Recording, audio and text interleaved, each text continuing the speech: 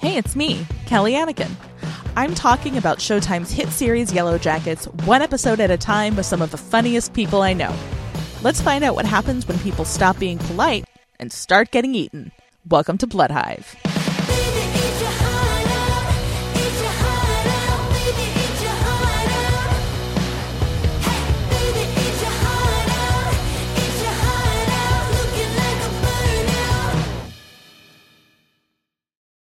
Joining me today for our recap of the titular episode 5, Blood Hive, we have two comedians who are actually Yellow Jackets watch buddies.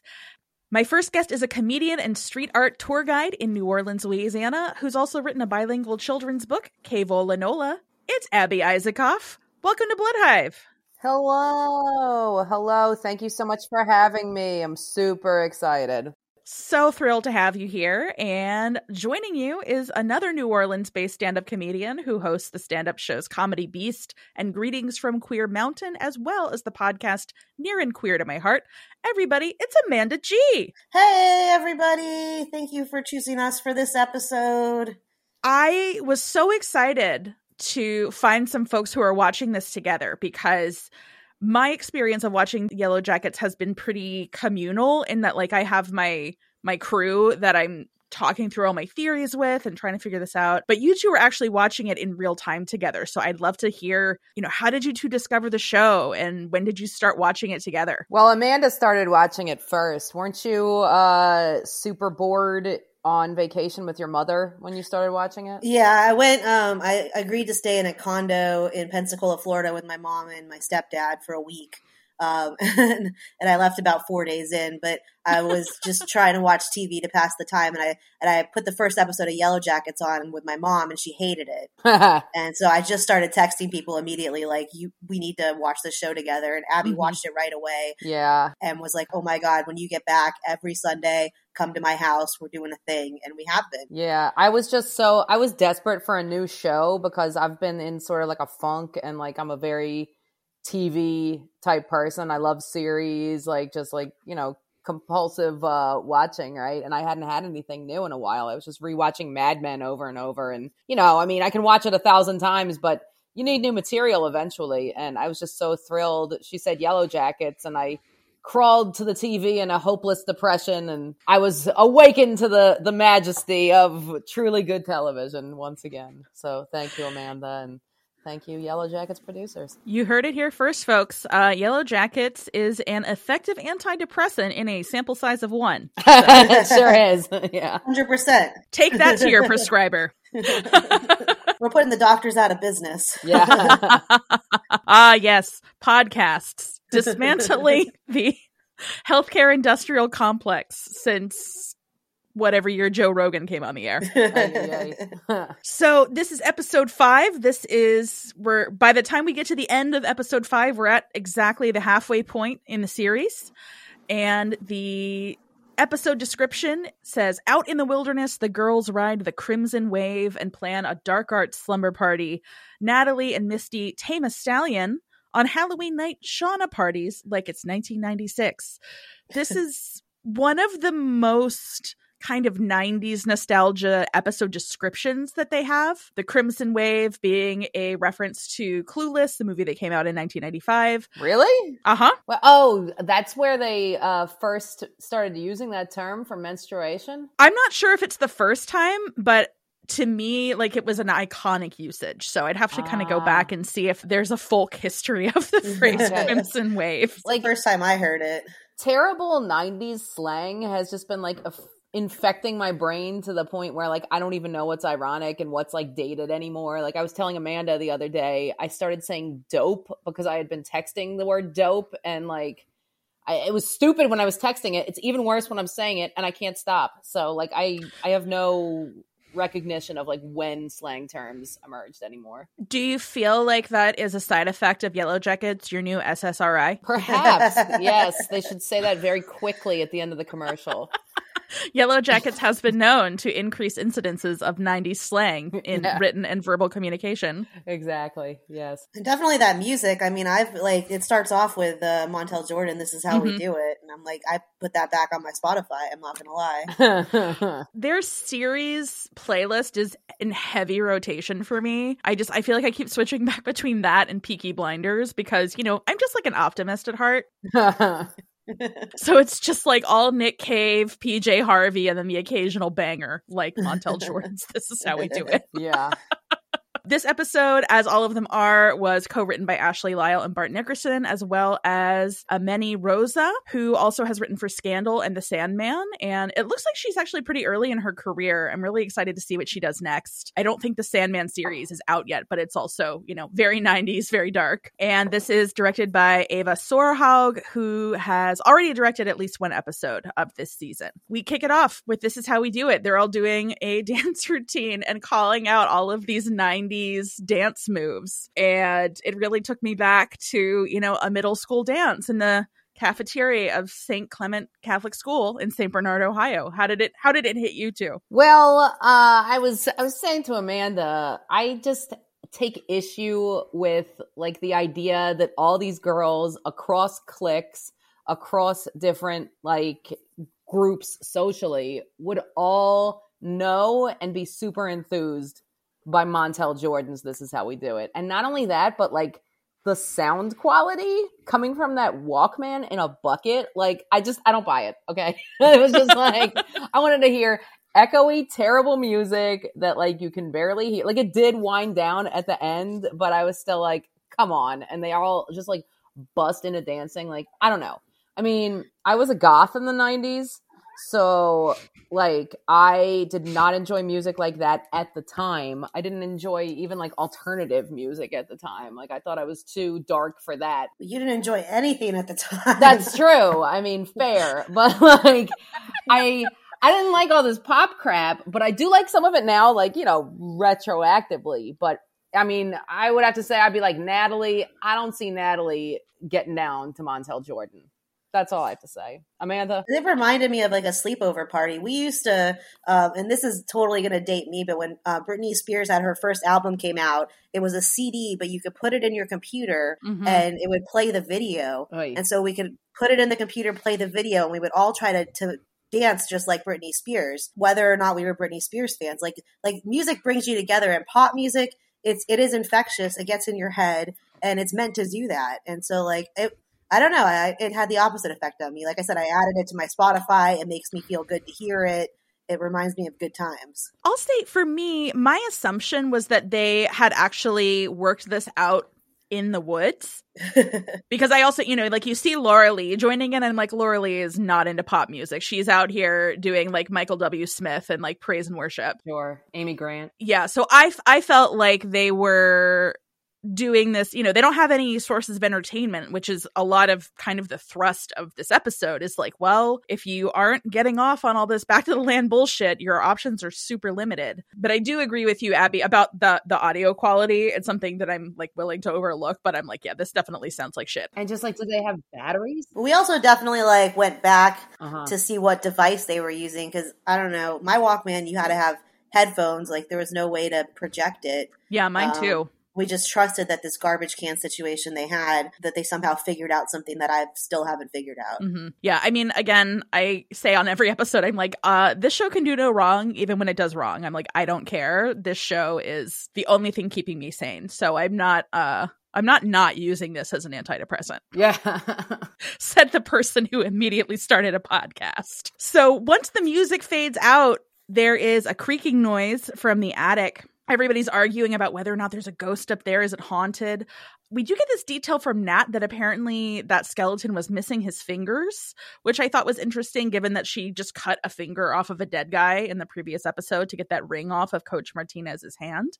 Mm-hmm. And Jackie and Thais are the most skeptical about there being a ghost, but Lottie seems really surprised that everybody else can hear this noise. Apparently she's been hearing some stuff. And finally, Coach shuts it down and she's like, hey, I think the ghost is saying we need to get some sleep. Let's do that. Yeah, rare instance of the coach like acting like an adult at all, like with these girls. I mean, I've had issues with that. myself. Tell me more about that. Well, I just, like, early on, he immediately was just like, get the fuck away from me. They're like, Misty. And like, just, I mean, you, as like a person in authority, you have to remember these are kids.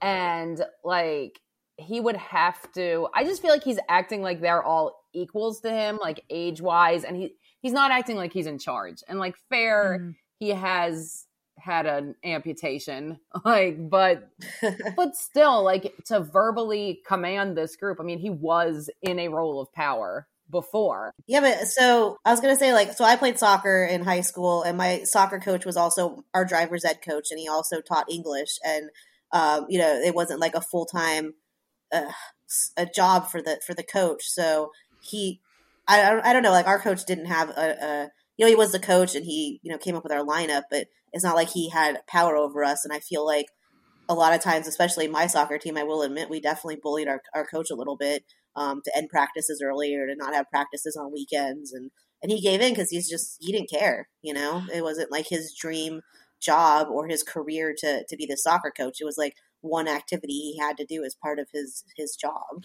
I call that feminism. Bullying your coach on a girls' soccer team. Amazing. Oh yeah, we enjoyed it. I'm not gonna lie. I was like, it doesn't sound great, I guess, but like, we got what we wanted, you know. Yeah. And there's so many of them, and there's just this one coach who, you know, I mean, he can't really get around that much. He seems like he backs down. So yes, he's the adult there, but other than that, what gives him the power? I think he's also their assistant coach, and I don't think he's all that much older than them. I think at max he's like 25. I feel like in this episode he is demonstrating a little bit more power than he has previously, probably because he's not in like brain-searing pain.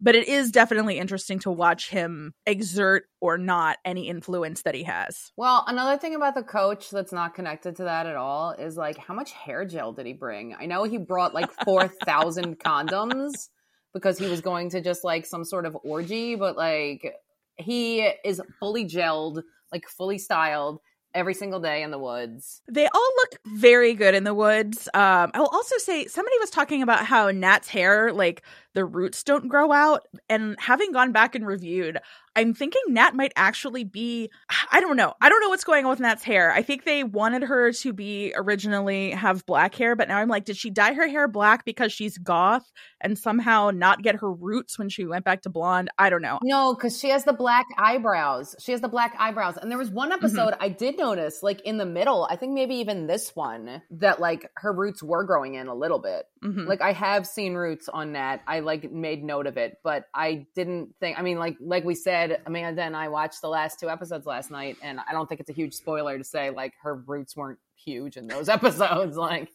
it is in fact the thing people have been the most concerned about. Wow. Yeah. Well, I also thought that, like, see, for me, I mentioned, you know, I love Mad Men. I love period pieces like so much. And I think like one of the greatest things about television these days is how accurate they try to be with like putting you in that time period, like the clothes, the set decoration, and the hairstyles too. And I'm just not sure that people had that exact hairstyle in 1996. You know what I mean? That Nat, like the bleached hair, yes.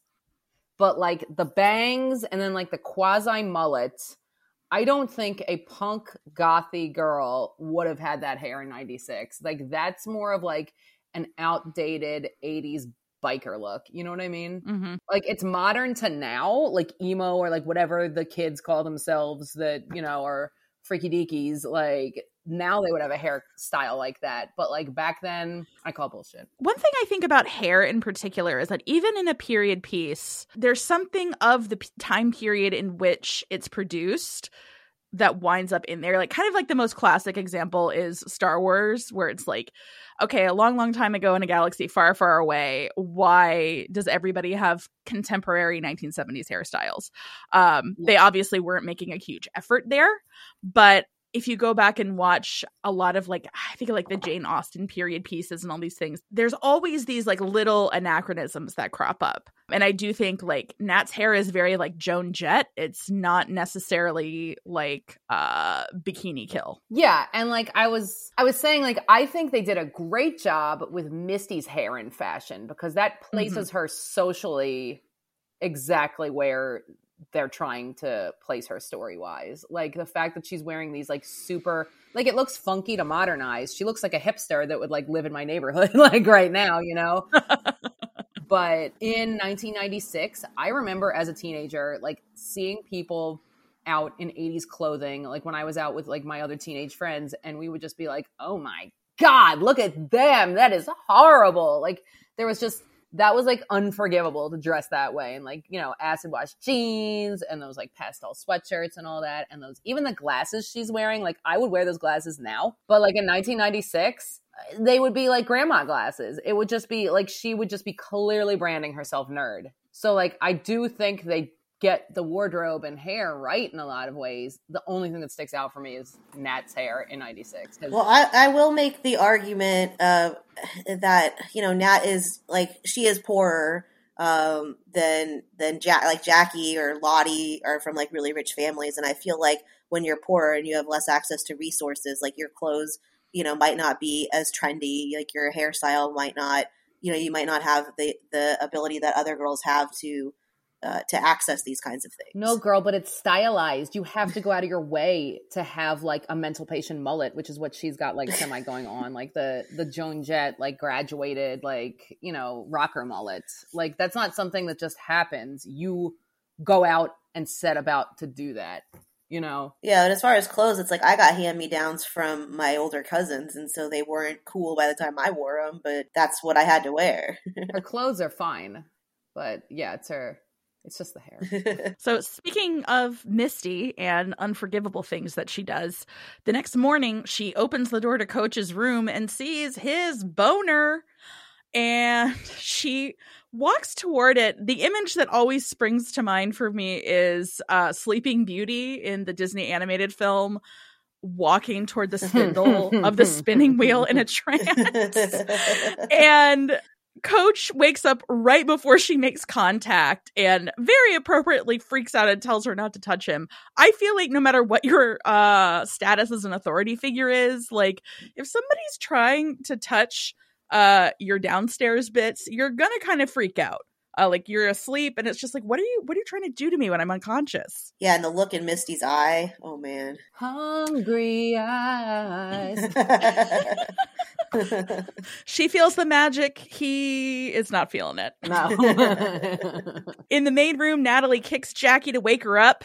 Jackie is cold and she has cramps, and apparently everybody does. Their periods have synced up, which I think is an urban legend, but I feel like the jury is still out. Like, I feel like I read somewhere like that it doesn't actually happen. Like, there's no biological basis for it. Have you two heard anything about this being real or not real? I mean, there's a lesbian who U-Hauls every partner I have. Sure it is absolutely not true. And I wish it were, because that would be more convenient for my life. But it is not. Really? I just think that your ex-girlfriends are all just like so forceful that their periods are like, I'm going to come when I want. And like, they're not syncing up with you.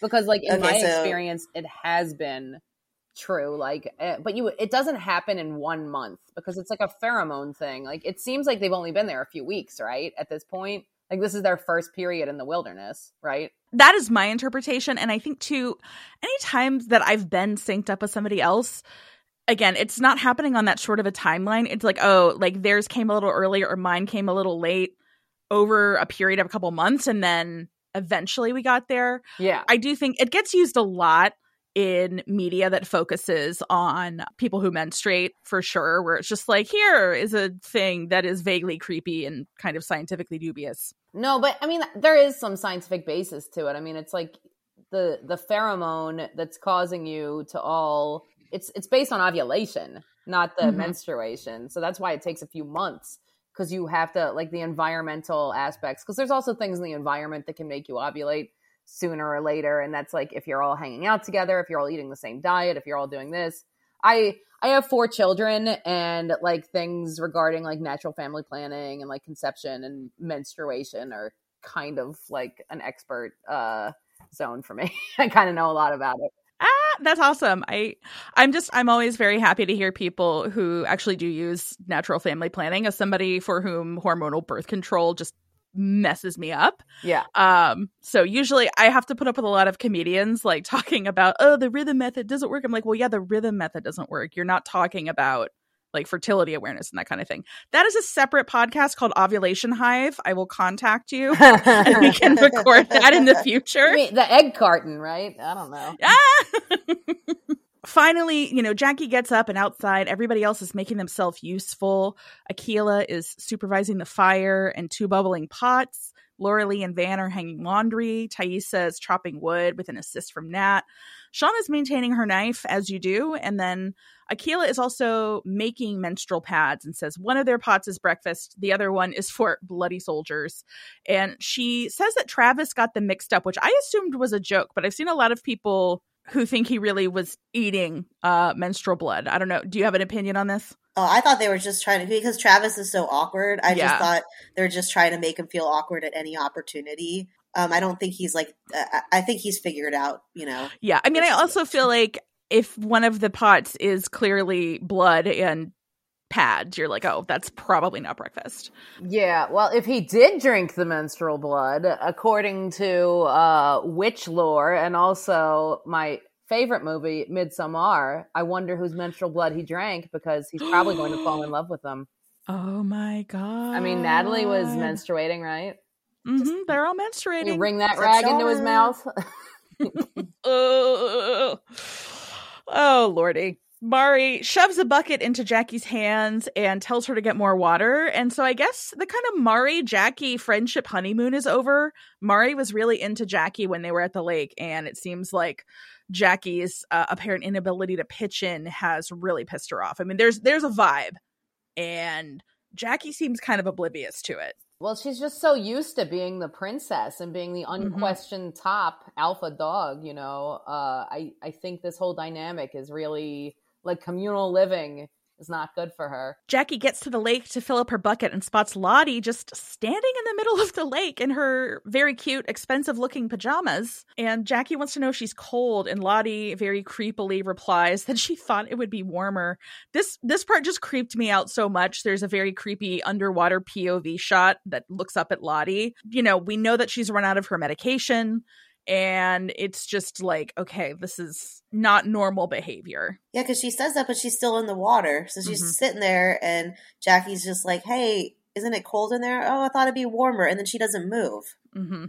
And I'm just like, oh, man, I don't like any part of this. Mm-mm. And Jackie drops it. Like, Jackie's just like, okay. Yeah, because it's not about Jackie. Like, the temperature of the water, it doesn't have anything to do with her and her whole little story. So that's why she drops it. She's like, I can't use my influence to get you out of the water, I guess. Yeah. So she comes back with the water, and I can't tell if she's kind of putting on how winded she is, but like everybody's just like scoffing at her, which Shauna kind of clocks, and she's like, hey, can I help you? And Jackie just starts shitting on her because that's her move. She's like, why are you so chipper? Don't you have cramps? And Shauna's period is late, which Jackie responds to by saying, well, lucky you're a virgin or we'd really have to worry, which is totally a thing that my friends and I used to say if our periods were late in high school. And Shauna just like, I'm not sure if she's thought about this possibility before, but I feel like we see her face. It doesn't move, but it goes through, to me, a lot of emotions very quickly. I don't know. I feel like she panics and just has the worst possible replies. Like, I know it's easy from the living room to say, oh, I would have thought of a better lie than that. But I guess it's kind of like when it's your greatest fear, you tend to manifest it when you're thinking about it. Yeah. Well, and I think it's not completely illogical that a plane crash could delay your period. After the first shutdowns for COVID in 2020, my period was super late. And I wasn't seeing anybody who might have caused a delay.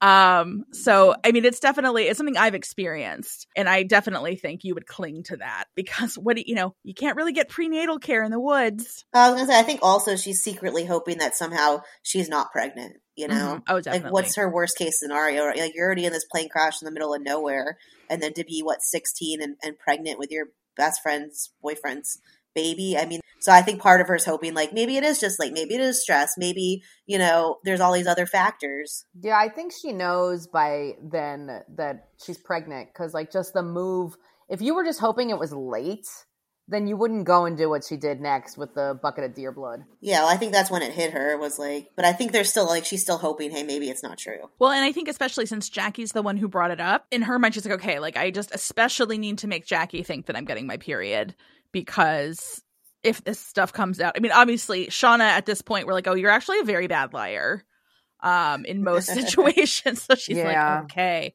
step 1, pretend I'm bleeding. Steps 2 through 10? ? Exactly. In the kitchen in 2021, Shauna is texting her boy toy Adam, with whom she's apparently some kind of, in a dom position with him. She talks about punishing him. I'm like, go Shauna, good for you. Just like Amanda's soccer team. That's feminism. Kelly comes in and points out that Shauna has burnt the toast. And I'm like, there's already a stack of toast there. Oh my God, the toast stack. Yeah, I made a note about that we had and to I'm like, that. How did you then burn this toast? Like, there's a dial for that. Like, one of the easiest things to master. Yeah, like, you don't have to monitor the toast. Like, the fact you're not paying attention, it pops up, first of all. Second of all, like, why is it that in movies and TV, there's always just, like, a massive just tower of toast and, like, a mountain of eggs, like, a swimming pool of orange juice, and it's a family of 3. Yeah, we said this. We were watching it, and Abby was eating a bowl of cereal, and I was like, that's what I had for breakfast every single day. And she's like, that's what I also have for dinner. Definitely. I think a lot of people in Hollywood don't understand what normal people eat, frankly. Yeah. Because they know enough to make a joke about carbs. But they're like, I don't know. Like, what do you have for breakfast if it's not like a cup of hot water with ginger and lemon? I'm so confused. Yeah, that's fair. So they go the complete opposite, where they're just like, it must be a buffet. They live in New Jersey. They're just absolutely housing enough food for a family of 12. It's like a kitchen at Denny's every single morning for Shauna. Well, that brings up the other thing I wanted to mention about Shauna and, like, her home life. And I was saying this to Amanda, like, I don't understand these shows as well where they show women, like, I don't think they understand, like, what it is to be a stay-at-home mother. Because I was a stay-at-home mother for, like, 10 years when I was married and when my kids were real young. And it's like, at some point, the kid grows up enough that you would, even if you don't have, like, a full-time career, you have something outside of the home. I mean, it's not 1958, It's the 2020s, and, like, I just don't buy Shauna. It seems like she has nothing outside of murdering rabbits. Like, what else does she do? Book club. I don't think that her daughter requires, like at some point in middle school, she's just sitting there waiting to make another mountain of toast. Like, what is her life? What was her life leading up to this point? Like, between marrying Jeff and having the baby, and then the baby becomes, like, is in school. Now what? Like, what are you doing? I've interpreted some of that as just because we don't see really any of the adult surviving Yellow Jackets as having any friends, outside of their partners if they have a partner. True. And, she's doing the garden. Like, there's some things that she's doing, but I do think she's got this trauma response. She's not really sure what she knows what to do. She's in Yellow Jackets. She can't have a Yellow Jackets to pull her out of this mindset. And I agree. It may be something that comes and goes. So hopefully we'll get more information on that in the next season. You just see it a lot in, like, I feel like that's another thing with Hollywood writers not really knowing what an average American's life is like. These roles of it's like how in a lot of movies, it's like, what's the guy or the main character or whatever? What's his profession? And it's like, he's an architect. Why? Because Hollywood writers know that's a job that people have. That's professional, and you go to an office, Like, I feel like they don't know they're not in touch with reality is what I'm saying. Yeah, memo to Hollywood writers. People absolutely need something to do to burn off all that breakfast. Yeah, exactly. Like, where's her Peloton, right? I don't know. Because the daughter took 0 toast. The dad maybe took 2. So there's like 6 slices left every single day. Yeah. No, she's eating half a loaf of bread, like just sitting there and buttering it and thinking about how many rabbits she's going to kill. Honestly, I don't know. That sounds kind of meditative to me. Yeah. So Kelly informs Shauna that she's taking an Uber to the city with her friends Cleo and Lynn. And Shauna's like, no, you're not doing that. And Kelly's like, oh, what am I supposed to do? Hang out with you in your 90s costume and hand out candy. And it turns out every year Shauna dresses up as Daria. So I was like, how dare you, Kelly? I know. I was very upset. I was like, this is amazing. I want to do that now. And I think we should all do that. Yeah. I also think this happened also in the pilot, though. Like, Shauna has such weird expectations that a girl in high school wants to hang out with her mom. Just, I mean, regardless of whether or not she wants her daughter to go into the city on Halloween, like, your daughter is not going to hang out with you and pass out candy. Like, she is, you know, probably 15 or 16. And Kelly's like, I'm not doing that. And Shauna's like, well, somebody has to do it because I'm going to book club. And Jeff comes in and is like, don't be so hard on Callie. And Shauna's like, I'm not hard on her. You let her do whatever she wants. She's an asshole. They argue about this. She says something that echoes something Ty said in the previous episode. I don't understand why I'm the only one in this family who thinks that actions should have consequences. So this is the second time we're hearing an adult Yellow Jacket be like, when people do something wrong, they need to be punished. Jeff invites himself to book club. Which I was like, what the fuck?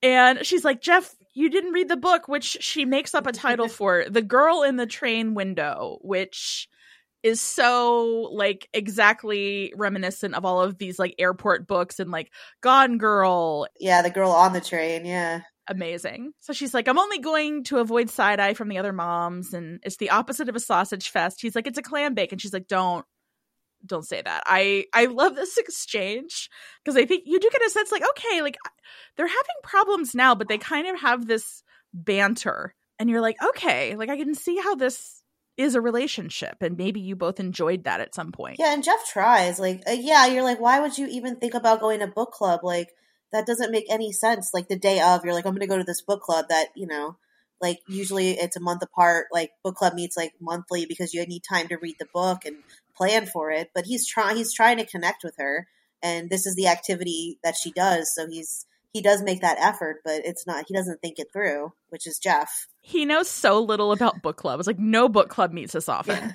No. I mean, unless you're reading pamphlets every week, you know.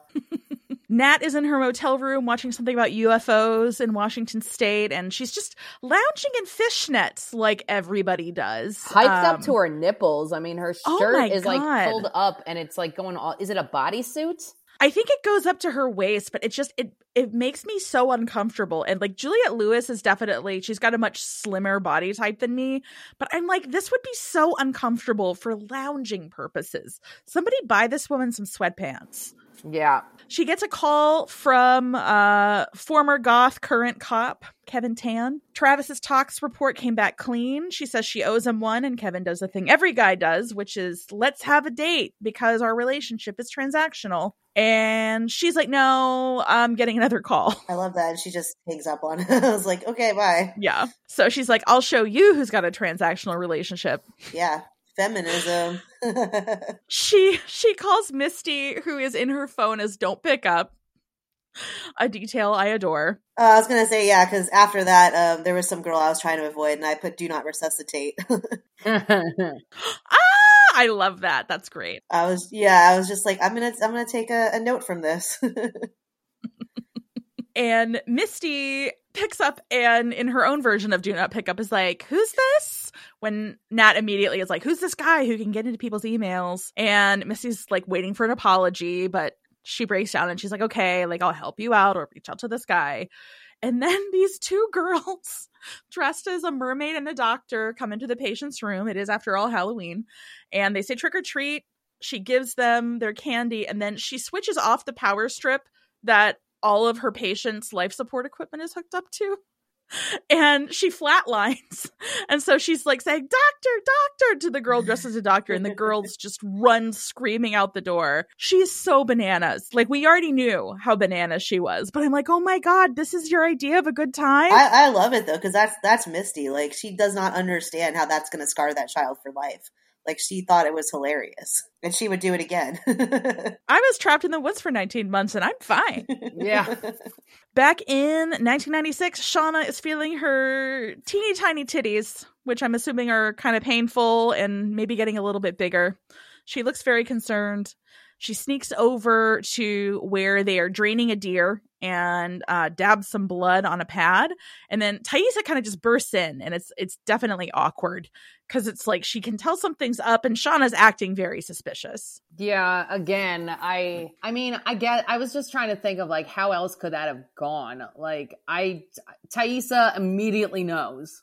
It's like she immediately knows that Shauna's knocked up, and I just feel like, is that how it would have happened? Would Shauna, if she was that paranoid and freaked out, wouldn't she have been like, oh, I'm just making sure it's draining? Like, she doesn't try to cover her tracks, doesn't try to like explain what she's doing. Like, she just does it. I think she just is canonically a very bad liar. Yeah. And she really, most of these characters don't have the critical thinking skills to varying degrees.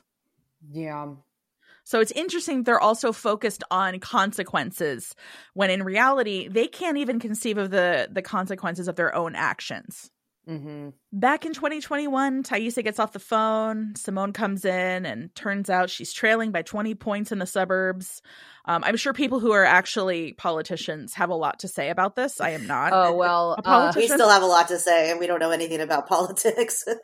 I do know, because my ex-husband's, my former father-in-law, my ex-husband's father, was a politician in Oregon. He was the head of the Republican Party there. He was the candidate for governor in 2002. And before all of that, he was a state senator. So I know about state Senate races. And let me tell you, it's hilarious. There is no way you wouldn't have a TV commercial. You wouldn't do any of this. And it's just like, really? I mean, you might as well be running for the PTA, basically. I think that has more gravity than running for a state Senate seat. They're acting like she's running for governor or attorney general or something. It's just nuts to me, like how intense and professional the whole campaign is. State Senate, that's where all like the lunatics come out, the guy in the purple top hat and whatever. We live in Louisiana, so it's a nightmare. It's a nightmare out here.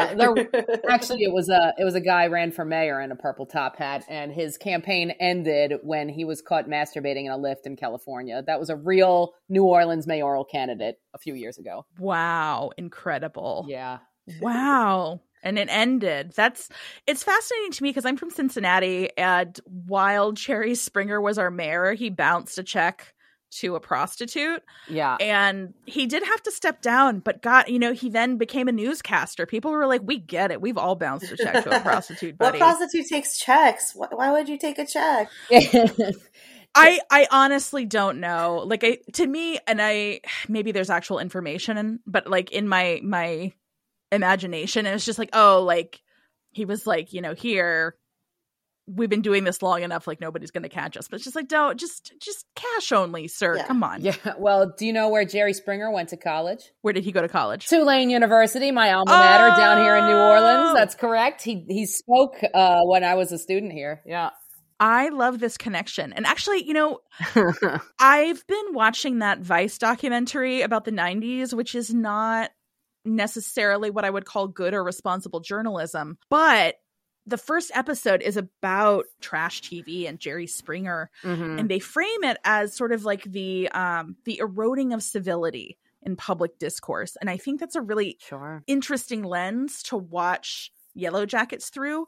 They would all be aware of Jerry Springer and the kind of escalating. Well, yeah, they reference OJ later in this episode, which I thought was funny. I think it's interesting that if you potentially look at that as a theme here, whether it's intentional or not, it's like, oh, they start out kind of trying to maintain their connection to quote unquote everyday life, but it's already in them as we find out later in this episode. And it, what is that?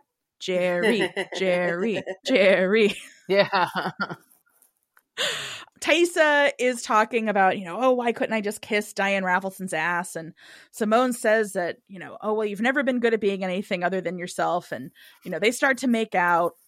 And Biscuit then starts to bark, and Thaisa looks out the window and sees a wolf. She does not interrogate this at all and just grabs a letter opener and hits the street. There's actually the symbol from the woods is spray painted on a pole that she's standing near. And there's no wolf, but she does find the word spill written in red paint on their door. And I think Tawny Cypress doesn't get as much praise for playing Thaisa as the other 3 adult Yellow Jackets, but she looks to me so tired and worn down by this inaccurate political situation. And also just like her character is so logical, and to see her processing these things coming in, I feel like she does some really good, what we've called on previous podcasts of mind face acting. Mm-hmm. Yeah, she definitely speaks with her face, and you could tell when she's upset and trying to hide it. And, you can tell her emotions very clearly from like just the way she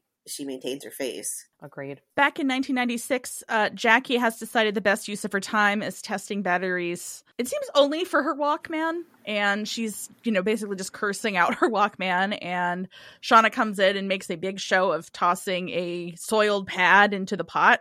And I'm like, if you just found out you had your period, why would you? Anyway, as we've discussed, bad liar. Mm-hmm. And Jackie says, come find me when you're ready to shake Misty down for Motrin. And I'm like, oh my God, can you imagine negotiating with Misty?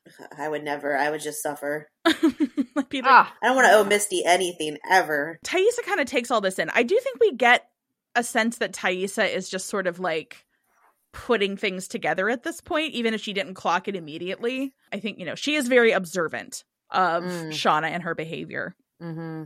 Everybody is still kind of just mocking Jackie with their eyes, and Shauna makes her come with her to demo butchering a deer leg. And finally it's just like, you have to pitch in. People are noticing that you're not doing anything. And Jackie says, why am I the only one not getting off on this boring back to the land bullshit? I don't think they're getting off on it. I think they want a distraction. Yeah. And they also know they have to survive. So I don't know.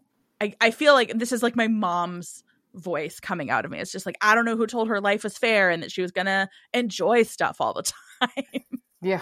Yeah, I just think she could have found something like she doesn't necessarily have to like be the like Natalie and Travis out there in the woods shooting animals, but she could have found something that her skill set fit, that she would find appropriate for her. But instead she's wasting batteries. It's like, y'all don't know how long you're going to be out here, and you're spending batteries on a Walkman that only you can listen to. It was like the most selfish, messed up thing she could be doing in that moment, while everyone's clearly like planning meals and cleaning clothes and doing things that actually help everybody else. And given Amanda's relationship history, that's when Amanda started getting really turned on. Right? I was like, that's my type of girl. I was gonna say, are you a Shauna and Jackie shipper, Amanda? Yeah, I mean, that would be my reality. I'd be like, but instead of Shauna saying like, hey, you need to step in, I'd be like, don't worry, I'll just work double. It's okay. Oh, honey. Yeah, she totally would. Yellow Jackets is healing in more ways than one here, folks. Yeah.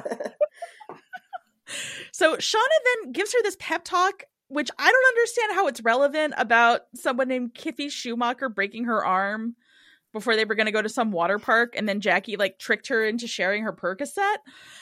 And Jackie's like, oh, are you giving me a pep talk? And like her response to Shauna giving her a pep talk is to continue shitting on Shauna, which is just most of their interactions. And, she's like, oh, you're usually better at, judging people and, cutting open a deer.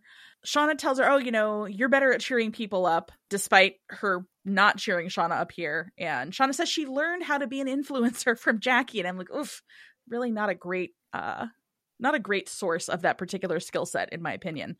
But she gives her back the gold heart necklace that we see in the pilot, and was given to Shauna as a good luck charm from Jackie. So Shauna now feels like Jackie needs the good luck more than her. And then she tells Jackie that the team needs her, and they hug. But based on Shauna's face, I'm like, I think you're realizing actually not only does the team not need her, you don't need her. Mm-hmm.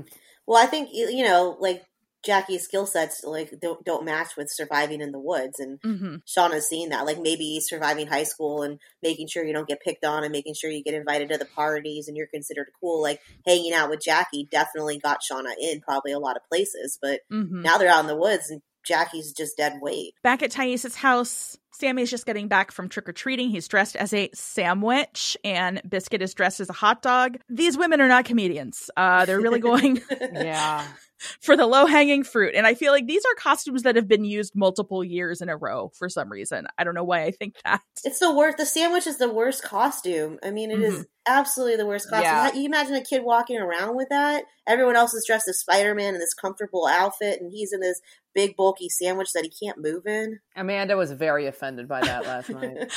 Admittedly, I once dressed as a laundry basket, and I also once dressed as the night sky, so I am really not... Damn. Look, abstract. I was a weird kid, and that's the shit I would do.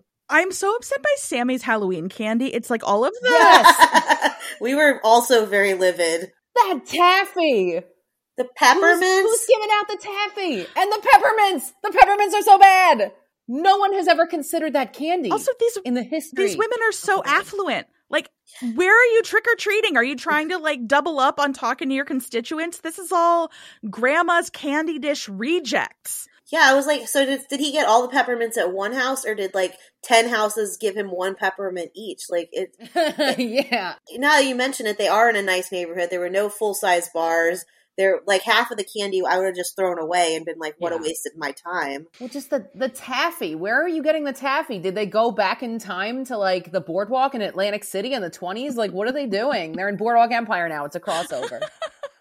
Just for the candy. Thaisa takes Sammy's costume and puts it away, but she spots a can of red paint and a brush under his bed. What? Did this surprise either of you? The paint and the brush under his bed? No, we think he's creepy. Yeah, we were so creeped out by him. I was watching this with my best friend, and he just kept screaming at the TV. He was like, "That kid is haunted! You need to return that kid!" Yeah, he just like pops up. That's happened. This was in a previous episode, right? Where they're like talking, and then like a door slides open, and he's just lurking, and they're like, "Ugh!" Like they're scared by him too. Shauna and Adam arrive at some like Halloween party that's a rave or something. I'm really dating myself. I'm like, is this a rave? I don't know. Like, is this what parties are now? I am so boring. It's a foam party. It's a foam party. You didn't see the foam. Oh my God. Shauna feels very insecure, and he says that she's the most beautiful woman there. As a big Melanie Lynskey fan girl, I agree. He says this is like every other weekend at Pratt. Truly surprised at his restraint and not mentioning he went to Pratt until this point in the series. Yeah. I feel like people who go to Pratt always bring it up immediately. They put on these masks. She says she feels like she fell off a 50 Shades of Grey bus tour, and they take them off and they just grab some drinks. What do you two make of the Shauna and Adam relationship at this point in the series? I was confused by everything because like especially in this, it's like she's awkward. She doesn't want to be there. He's like, hey, let's have some fun. Here's some masks if you feel uncomfortable. And then she puts it on and she's like, no, this isn't comfortable either. And it's like, you're at a party, you're hanging out, and like, she just has this awkward, weird vibe. And he's so about her, and I'm trying to figure out like what's going on. Yeah, that's where I was at as well. Just like, why, as Shauna, it like annoys me that Shauna's not suspicious of him. Like, what, and is she just so desperate for like attention and fun and romance or whatever that she'll just overlook like the red flag of like, why is this person so into me? Mm-hmm. Like, what did I do that makes this person so into me? I feel like she's old enough that she would have had situations in the past where people like feign interest because of her Yellow Jackets connection. But I don't know.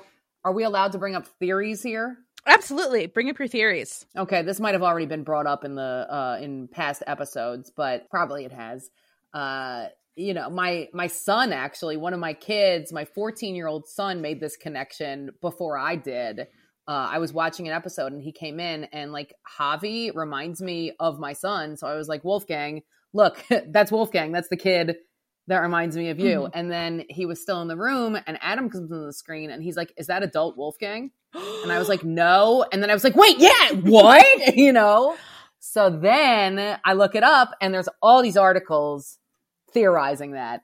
So I think by the time I watched Blood Hive, Wolfie had told me his theory inadvertently. And I was like, that's the only thing that makes this whole thing make sense, is if he's Javi. I love this intergenerational sleuthing. This is really inspiring to me. Had you already talked about that? We've talked a little bit about it. Yeah. And I think something that I want to touch on here is there's this sort of like metatextual conversation happening about, I guess, Melanie Lynskey. She's very involved in like seeing what people think about the show. I'm not 100% sure where she's seeing this because honestly, I haven't encountered it. But I guess there's people kind of being like, why is Adam into Shauna? Because she like quote unquote looks like that. And I don't understand that reaction. I mean, especially like he's a younger guy. She's an older woman. This is like a dynamic that happens. It's a dynamic that's happened to me. And Melanie Lynskey's upset because she feels like people think it's unlikely that he would be attracted to her, or like that all of the theories, I think she's misinterpreting the theories that he has ulterior motives has to do with like some supposed mismatch in their attractiveness. Which I don't know. I don't agree with that. Like I definitely feel like he has ulterior motives, but he can also be seriously into her. Like I don't know that they're necessarily contradictory. I'm not questioning that he would be into her at all. It's that he's so into her right off the bat. Mm-hmm. And when someone as a woman who's had all heterosexual relationships, you know, with men, when a man is that interested in you right off the bat, it's a red flag. Like, what about you? Unless you're like a celebrity, unless they like know something about you that, you know, is super special. Like to think that someone could be so into you off of nothing. Like he doesn't know her. So it would all be a physical thing basically. Cause like Amanda made the point, like what interaction, it takes him like 2 sentences and he's like flirting with her super hard when she's just like, when they got in that accident, she's just this bitchy mom in a van, you know, and she was like rude to him and not in any sort of like dom sub sort of way. Like it was just, what about me makes you so into me and continue to pursue me and continue popping up and showing up? It's the showing up too. Like, oh, you're here. Oh, then we must have a drink. You know, mm-hmm. Like he's so into it. Like, I don't know. I just have never experienced a man acting like that without it being a red flag. Yeah. No, I totally agree. And so, you know, Melanie Lynskey, if you're listening to this, you're beautiful. I don't think most people think that. Like, apparently, like some member of the production was like fat shaming her on set, and oh shit, Christina Ricci, Juliette Lewis, and Tawny Cypress all like had her back. Juliette Lewis like wrote a letter to production and was just like, somebody said this to Melanie. It was really fucked up. And it's like, I understand. I don't know. I feel for her so hard. She's been an icon to me for such a long time. Yeah. I mean, the lesbian world, we love her. Yeah. Wait, she was in that show, that movie from the 90s where with Kate Winslet. Beautiful Creatures. Heavenly Creatures. Heavenly Creatures, yeah. Heavenly Creatures. Okay, yeah. Heavenly Creatures, and then really my origin with her was Ever After, where she played, you know, the quote-unquote ugly stepsister. And I loved her. I've had like, you know, I'm a rounder person. And seeing her in that movie, I was like, oh my God, like she's gorgeous.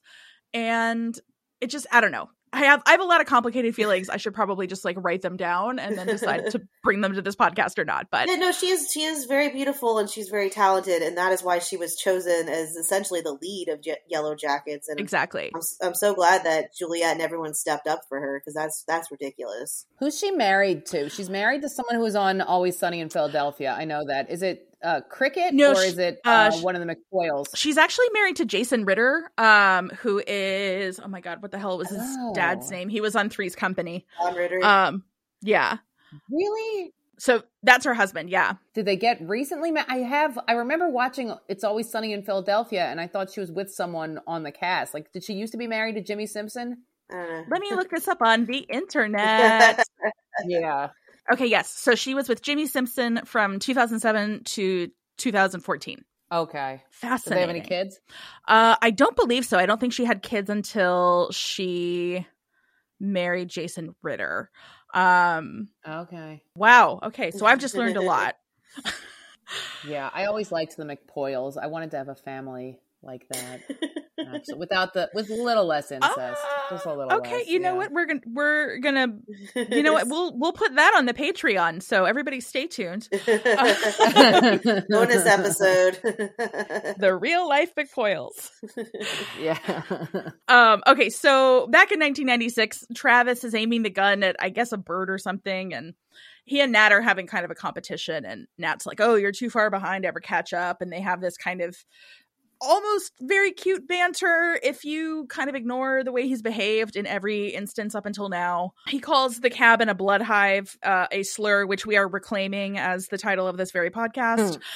And he's saying, "Oh, your lady blood is scaring all the prey away." And she's like, "Shouldn't the smell of blood like attract animals?" And so, they kind of go back and forth, and then he finally hits a bird and he's like, "Oh, what was that you said about never catching up?" But based on the hash marks, like, that's his first of the day, and she's got 6. So yeah, I was like, she's still kicking his ass. Like, there's no question about that. Typical man being like, "Well, my 1 counts as like 5 of yours." So yeah, I'm catching up. I'm like, you're catching up. You got 1, dude. Amanda and I were talking last night about how great the show does with their depiction of an awkward teenage boy in Travis, because like so often, like the default for shows when it comes to teens is like everyone, I think it's like the Diablo Cody effect or something, like all teens are just way too eloquent. Yes, like they have like way too high of a vocabulary, they're way too confident with talking, and it's like even the nerdy ones, like every single teenager who is depicted in the media now, like in fictional narratives, is this like eloquent, confident extrovert. And it's like, "I'm a nerd, blah, blah, blah, blah, blah, blah." It's like, no. Nerds and awkward kids act like Travis. Mm-hmm. They like barely can make eye contact. They like, mumble stuff and just like walk away in like awkward shame. And like they're hunched over. Like that is how people really are. Anything on that, Amanda? Yeah, I mean, I definitely agree with that. And I think him having these moments one-on-one with Natalie has really helped him, because I don't think he's ever been alone in a room with a girl his age. Yeah. Or in a space. They're not in a room, they're out in the woods. But like, this is like the first probably one-on-one conversation he's had with a girl his age or a girl that he's attracted to. And he slowly like comes out of his shell a little bit, Back in the present, Misty arrives at Nat's motel with a gift. She brought her an aroma diffuser, and she pronounces the Y in Lang Lang, which I love. It's right up there with saying coconut la croix. And I love how Misty, who has apparently never left their hometown, she really, I feel like, fancies herself a woman of the world. And she says her citizen detective contact is being a bit of a D-bag about hacking into Kevin's email because he didn't know he'd be stealing a police file. So he wants to meet them in public, and Nat is kind of like weirdly thrilled about that. I think there's almost this like bloodlust getting awakened in her. I don't know if it's a parallel back to her time hunting in the woods, but she's like, okay, like here's something where I can take action to get what I want. Yeah, no, she gets a look in her eye of like almost like the Misty look, like when Misty, when she like called Misty and Misty was just like, "Oh, hey, who is this?" Like, I don't know. I think they both have these like crazy pieces to themselves, and Nat's kind of comes out in a more violent way where she's like, "Oh, here's a potential where I could kick a guy's ass. I'm in." Mm-hmm. These two are definitely weird funhouse mirrors of each other in a lot of ways. Obviously, I think that's intentional. They're paired so often in the present, and I don't know. I'm curious to see more from 1996 of their interactions and what did that look like, because they haven't really interacted one-on-one that we've seen so far in 1996. Yeah, it's funny because like that it's like two ways of being an outcast. Like it's different shades of being an outcast, not belonging to the group, and just to see them interact like in modern day. I've been telling Amanda that I feel like I fall somewhere on the spectrum between Misty and Natalie, personality wise. Like I present as a Natalie, but mentally I'm probably a Misty, wouldn't you say, Amanda? Unfortunately. Yeah. Yeah, I relate to that way more than I want to. And Amanda, I'm curious, is there a continuum that you feel yourself on? I'm probably more along like a Shauna, maybe a little bit of Misty. I think I have a little bit of that craziness in me. But I also, like, you're like a Shauna Van. You're like somewhere on the Shauna Van spectrum. Yeah, I think. that would probably be accurate as well. I wouldn't put you on Thaisa, but like, no, I'm not that tough. I think Van, because like Van's funny. Van's funny, but like Shauna is like, yeah, more of your, yeah, I think that's the spectrum for you. Yeah, I have that awkwardness that Shauna has. Like, I relate to that real hard. Yeah. Yeah, I definitely feel like the person I identify with most strongly is Thaisa, just because I'm very like, we're doing a thing and I don't care what anybody else says. But definitely just like when we see Misty when she's in middle school, it was like a dagger in my heart. I was like, oh my God. Oh yeah, that whole you do anal like phone call. Well, yeah, you know what? Nobody was bullying me in that way, but just kind of like something about, you know, her quoting Plato to people and like expecting that to somehow be a mic drop. Yeah. And it's like, oh my God, you're so weird. Like, that's what they do. Like there was no response that like a dominant female in the social dynamic could have, that like they would just cut you down every time. Yeah. Somebody once told me they didn't want to play with me because I used too big of words. And I think it took me right back there emotionally. Yeah. Yeah. And I think, you know, when we look at this dichotomy between Misty and Nat, like Nat is intentionally not fitting in, you know, she's sort of rejecting, you know, society is kind of saying too much.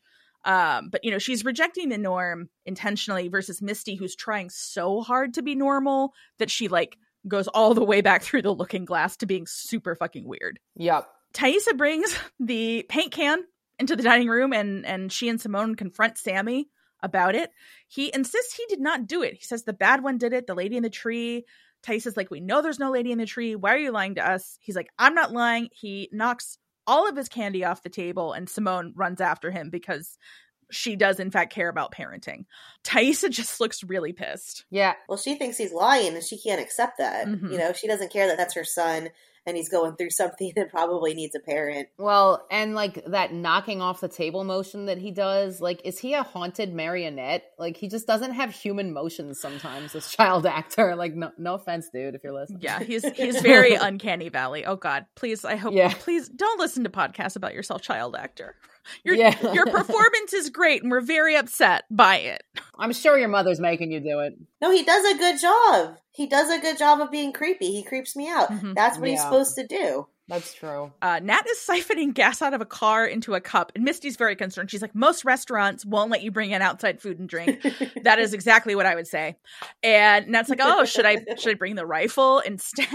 And they get in there, and it looks like it's some sort of like Asian restaurant. I couldn't quite clock what was going on in there. A lot of red lights.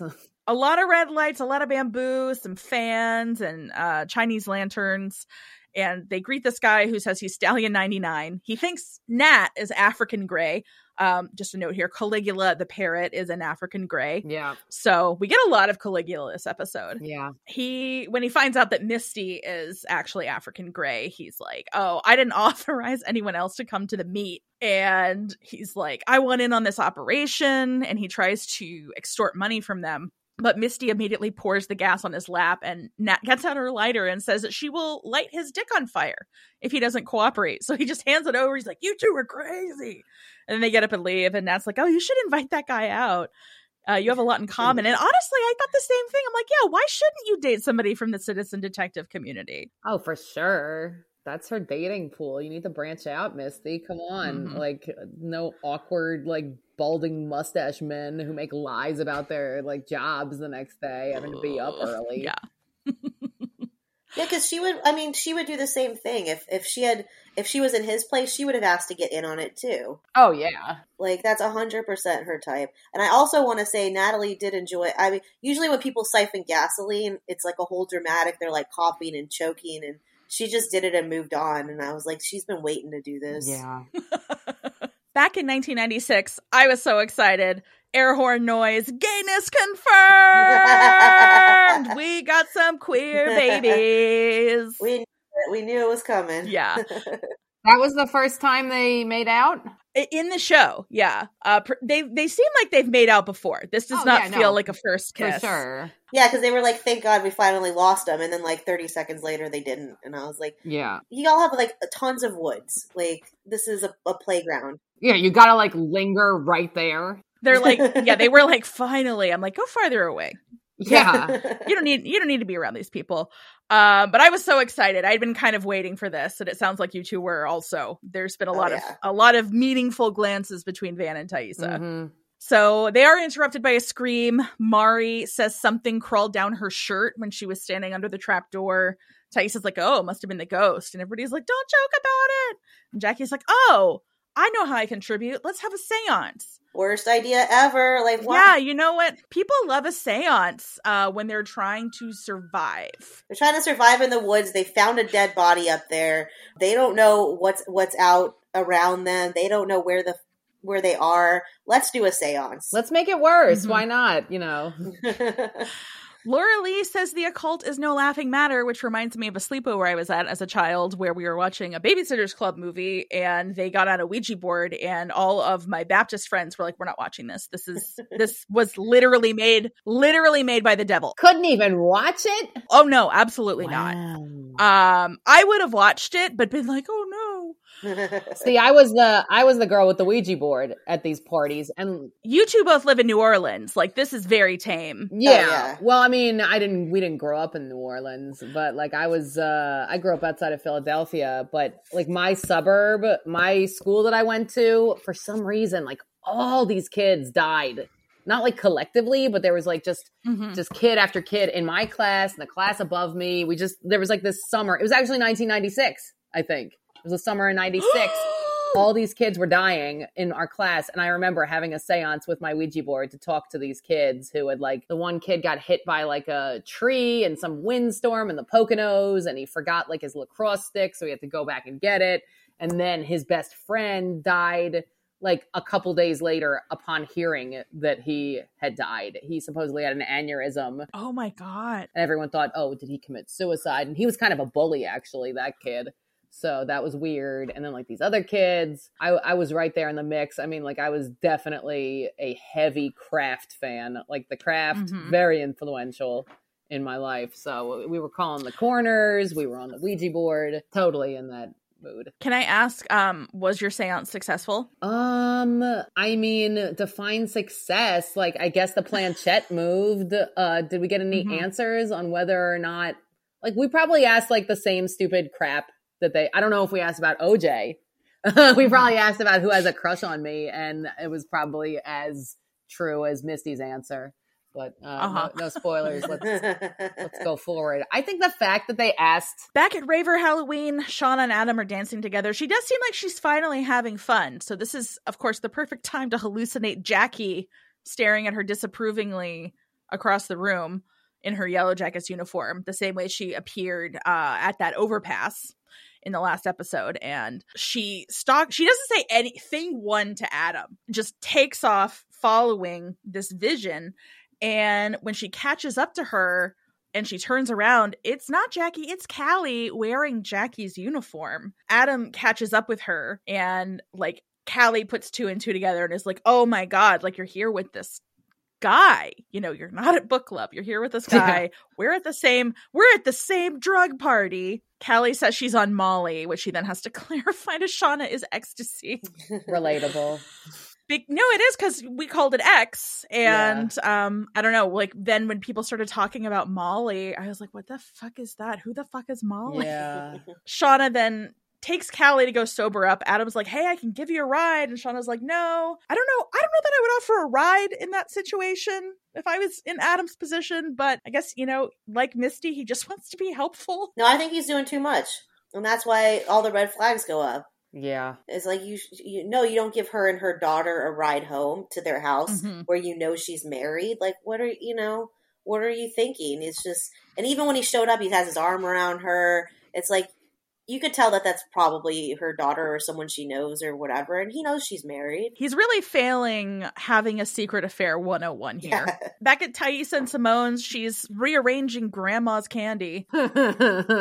Simone comes in and Thais is like, I'm worried about Sammy, and says, Simone's like, yeah, dadoy, I've been trying to tell you. And Thais is like, I know, I've been distracted. Simone's like, you're losing weight, you're exhausted. Sammy misses his mom from before this campaign for, again, state senate. Yeah. And I'm like, oh, yeah, because lawyers are notoriously present parents. We do find, I think we confirm later on that Thaisa is a lawyer. And I'm just like, I feel like this is probably only exacerbating the way that she already was as a parent. Mm-hmm. But Thaisa's reaction, and I caught this differently on this rewatch that I did just before we met, and she's saying all this just to lose a bid for state senate, and it's like she's still focusing on like the race, and she's like, oh, you know, this would all be worth it if I was going to win. She's competitive. Like, she is in this race to win it. Mm-hmm. And she's so upset that she's down that's all she's thinking about. Oh, yeah. Remember the competition. She's the one that crippled that one girl, right? With the bone sticking out of her leg before they even went. So she asks Simone if she should drop out, which is like, oh, classic being married to somebody move. Yeah. Where you're like, can I blame you for this? And Simone does not quite take the bait. She's like, I don't want you to have any regrets. She says something about we don't get any of the time back, which I think she means we don't get the time back with Sammy. I think Thais is probably interpreting it a little bit differently. She's like, okay, I'll make an announcement. And this takes us back to 1996. Misty's bringing the coach some tea to help with the swelling. She specifies in your leg. Gotta love Misty. The tea tastes awful, we can see from his face. So I'm sure everything's fine and that won't come back to haunt us at any point. Nope. You can trust her. Yeah. Up in the attic, Shauna and Jackie are placing candles on top of all of the carvings of the symbol in the attic, which you would never catch me engaging with those carvings. I just, like, this whole thing is just such a bad idea. It's like, you know, watching a haunted house movie and being like, don't go in there. Don't say you'll be right back. Yeah. Well, even just using, they do kind of talk about it briefly where they're like, I think Shauna was like, should we use these candles for this? And it's like, no, you shouldn't. You're in the middle of the woods with limited access to supplies. Like, this is not a good use of potentially some of the last candles you'll ever be able to use. Yeah. Yeah, I think Jackie did not interpret Shauna's pep talk very well. I'm like, look, if you could go scare up some Percocet in the woods, I'm sure the coach would really appreciate that. Yeah. But what you've decided is to mess around with supernatural forces in an unfamiliar landscape where at least one person has died. Are you suggesting that she harass a bear for Percocet? Is that what's happening? I mean, honestly, it seems at least slightly more useful than what she's doing here. Yeah, that's true. At minimum, the bear just takes Jackie out of the equation. Yeah, win-win. Look, Shauna is badly lying for two now. She doesn't need the distraction. Yeah. Back in the woods, Natalie aims at what I think is a beaver, not a euphemism. It's a literal beaver. Travis took the bullet out of her gun. Yeah. And then does close-up magic with it, and I want to kick him right in his shins. Yeah. And then she takes the bullet back, and then they run around, and then they make out. And it is, again, it's like kind of cute if you forget that he's a huge dick. Even the music here is very reminiscent to me of like Degrassi, The Next Generation. So, you know, this is narratively, we're supposed to think of this as kind of a good thing, even though we have heard in the present how toxic their dynamic becomes. Yeah. Yeah, but she tells him, like, hey, don't you use magic to get women, and then she still makes out with him, so what has he gathered from that? Yeah, that's actually a really great point. And again, he pointed a loaded gun at her in the previous episode. Yeah. Well, nothing hotter than that, you know? Yeah. Ooh, somebody likes... Well, so she would not be the dominatrix in the present day timeline. No. One thing about Travis, too... Like, Natalie's hair might not be 1996 accurate, but Travis's hair, that, like, center part, that's every cute boy in 1996 had Travis's hair. Every single one of them. It's so painful for me to look at. Oh, yeah? You don't like it? It just, I don't like it on him especially, but I just, you know what? I don't like a center part on anybody. I've realized, but it is, you're right. It's completely accurate. It was the haircut. Yeah. For the hetero boys in the 90s. Like a lowercase M sprouting off the top of your head. Oh, God. Yeah. And then make it even worse. You shave underneath. That's coming back a little bit. That's the guy I lost my virginity to had dyed green hair that was completely shaved to the skin underneath. And he just pulled it back in this disgusting little ponytail. He had eyes like a fish. And I slept with him because he skateboarded and his hair was green. And that wasn't that common back then. I was also 15, so. Look, we, those of us who were hooking up with boys in high school worked with what we had access to, and it was not great. No, it was not. But they thought it was. Like, that guy probably thought he was the shit, you know? Setzman? I don't think Ryan Setzman thought he was the shit at any point. Part of what makes these scenes with Teen Nat and Travis so heartbreaking to me in so many ways is, like, it's just taking me back to, like, when you're in these, you know, navigating your sexuality early on, especially if you are hooking up with guys, just kind of like the little sacrifices you make to make sure that they still like you. It is just like, it's just like, eroding your sense of self. And then we see in the present what, you know, Nat never found a way to stop doing that, apparently. Oh, wow. Don't identify with that at all, do I, Amanda? Not at all. That doesn't sound familiar to you, even in the present. You know, I really appreciate you both coming on this podcast and being so open and vulnerable. It really Oh, yeah. And calling each other out. Yeah. We just know each other too well. Oh, I know, for sure. We get a shot of adult Travis smiling. This is really the first time we get a good look at him. He kind of appeared in the mirror when Nat broke into his house. Again, total babe. Very into the idea of me being in a throuple with adult Travis and also Jessica Roberts, the reporter, just like speaking this into the universe. Okay. Nat is looking through the file that they got from Stallion 99, specifically the autopsy photos. So we're seeing this huge contrast between Travis's dead body and what he was like as an adult. And he was hot, but you know, there's so much warmth and genuine love in her recollection of Travis. How reliable of a narrator is she? Mm-hmm. When it comes to his memory, we don't know, but it is really heart-wrenching to see her processing this. Luckily, Misty distracts her by pointing out these smudges on the photos of the floor of the crime scene. And she thinks that it's wax. And she arranges them in such a way that connecting the dots creates the symbol from the woods. No! How did this hit you two when you saw it for the first time? The first time I don't know. I was suspicious of Misty because I was just like, you connected that too quickly. And I don't know, whenever there's something that obscure, like, I'm like, I don't see it, you know? Yeah, I'm terrible at spatial relationships in general. So Same. It was so fast. Also, just the sound of a Sharpie on paper makes my skin crawl. So this is it's not a good sound. It's a tough one for me. Kind of reminds me, the seeing that symbol in those photos reminds me of something else from the 1996 era, the Magic Eye paintings. Remember those? Yes. That shit popping out. I had such a hard time with those in the 90s. Now, I actually inherited a couple of them relatively recently, and I put them in the back of my car for my kids to stare at in anger on the way to school.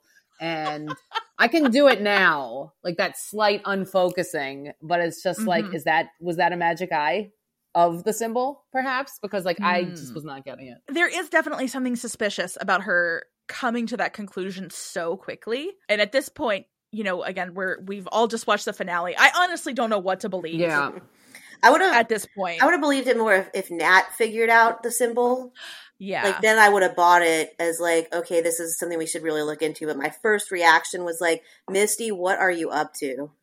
Mm-hmm. But Nat accepts it pretty uncritically from Misty. And she says, this is so wrong. Travis didn't believe in any of that shit. So we're getting kind of new information. You know, we've only so far seen Lottie looking at the symbol. We've seen the symbol popping up in places. It predated them in the woods. But we're finally seeing, and with, of course, the seance, it's like, oh, so they engaged with this symbol. And there's something going on with it in the present day. Shauna and Callie, it looks like they're in some quieter part of the presumably warehouse where this party is happening. I couldn't really figure out where they were. It looked like they went to a bar somewhere, and it's like there's other people milling around. It was just very unclear to me where. Callie asks Shauna if Adam is her lover, which made me be like, bleh. Yeah. I don't say your I don't know lover, if mother. she would say that word. But I mean, also, what are you gonna say? You fucking that guy, Mom? I mean, I know it's would. Jersey, but it's not that kind of Jersey. Yeah. I don't know if I'd say lover as like a teenager. I don't know if that would be the term I'd want to refer to my mom and this strange man. It's pretty much the worst term possible, I think. I think I would say, are you cheating on Dad with that guy? Yeah. So Callie says that Adam is hot. So cool. I guess they finally found something to relate on. Yeah. Callie is skeptical. So it's interesting, like Melanie Linsky responded to this so much that like Callie is skeptical that Shauna would be in a relationship with Adam, but also Callie's 18 and she's an idiot, or she's 16 and she's an idiot. But she says, oh, you've got that whole Yellow Jackets thing going for you. And Shauna is like, what are you talking about? And Callie reminds her about the existence of the internet, which I guess Shauna never uses. I mean, she's so busy being a stay-at-home mom to a teenage girl and making all that toast all the time. Like, how would she have time to go to the computer? Like, all that toast would be burned if she ever went on the internet. Just the house is in ashes. You're like, what happened? Well, I went on the internet. Yeah. Callie asks, and this is a nice moment of actual connection. Callie asks her when she fell out of love with Dad. And Shauna says there's a lot of baggage with her and Jeff. And Callie points out that baggage is named Jackie, and they never talk about her. Shauna tells her, hey, you're actually wearing Jackie's uniform. That's not mine. It was a gift from Jackie's parents on Jackie's 40th birthday, which is kind of a horrifying detail. I don't know. I would think it was so weird to get that gift. Yeah. Yeah, there's a whole weird dynamic with her parents anyway. We're going to learn more about Jackie's parents in a future episode. Yeah. Callie continues to not be an asshole for a few minutes and says that it's so awful that she went through that and that she can see that Shauna is so not fine. And oof. I really like this scene a lot. I'm curious what your take, Abby, is on this as a parent. I mean, just that's awfully like self-aware and emotionally mature for Callie to be like that to her mother. To Diablo Cody. Yeah, I think so. I mean, like, look, my relationship with my mother boundary is not a word in the language that we have with each other. Like, there are no boundaries. There's nothing. Mm-hmm. And so, like, she definitely, I was in the parent role many times growing up, but I don't think I could have at that age divorced myself and my own feelings and self-importance from like to see your mother as like a separate whole human being with needs and desires. I mean, I don't know. I had a traumatic childhood though. Amanda, is that something you were able to do at that age? No, I mean, I think I don't know. I think at that age we were so into ourselves, and my parents were my parents, and they didn't have like a life before, or like fun before being parents. I still didn't clue into that. But I don't know. I thought this was genuine. I think also Callie's on drugs. Like she's that on too, you know, Molly, and she's probably a little looser with her emotions than she usually is because her mom. Oh, and less self-centered. Yeah, Shauna hasn't talked about this stuff with her, but she's looked it up on the internet because she's not making toast all day, so she has time to go on the internet.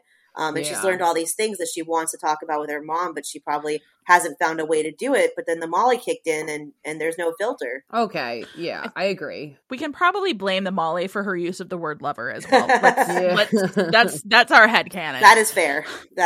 Back in 1996 at the seance, Jackie is anointing everyone with dirt and deer blood.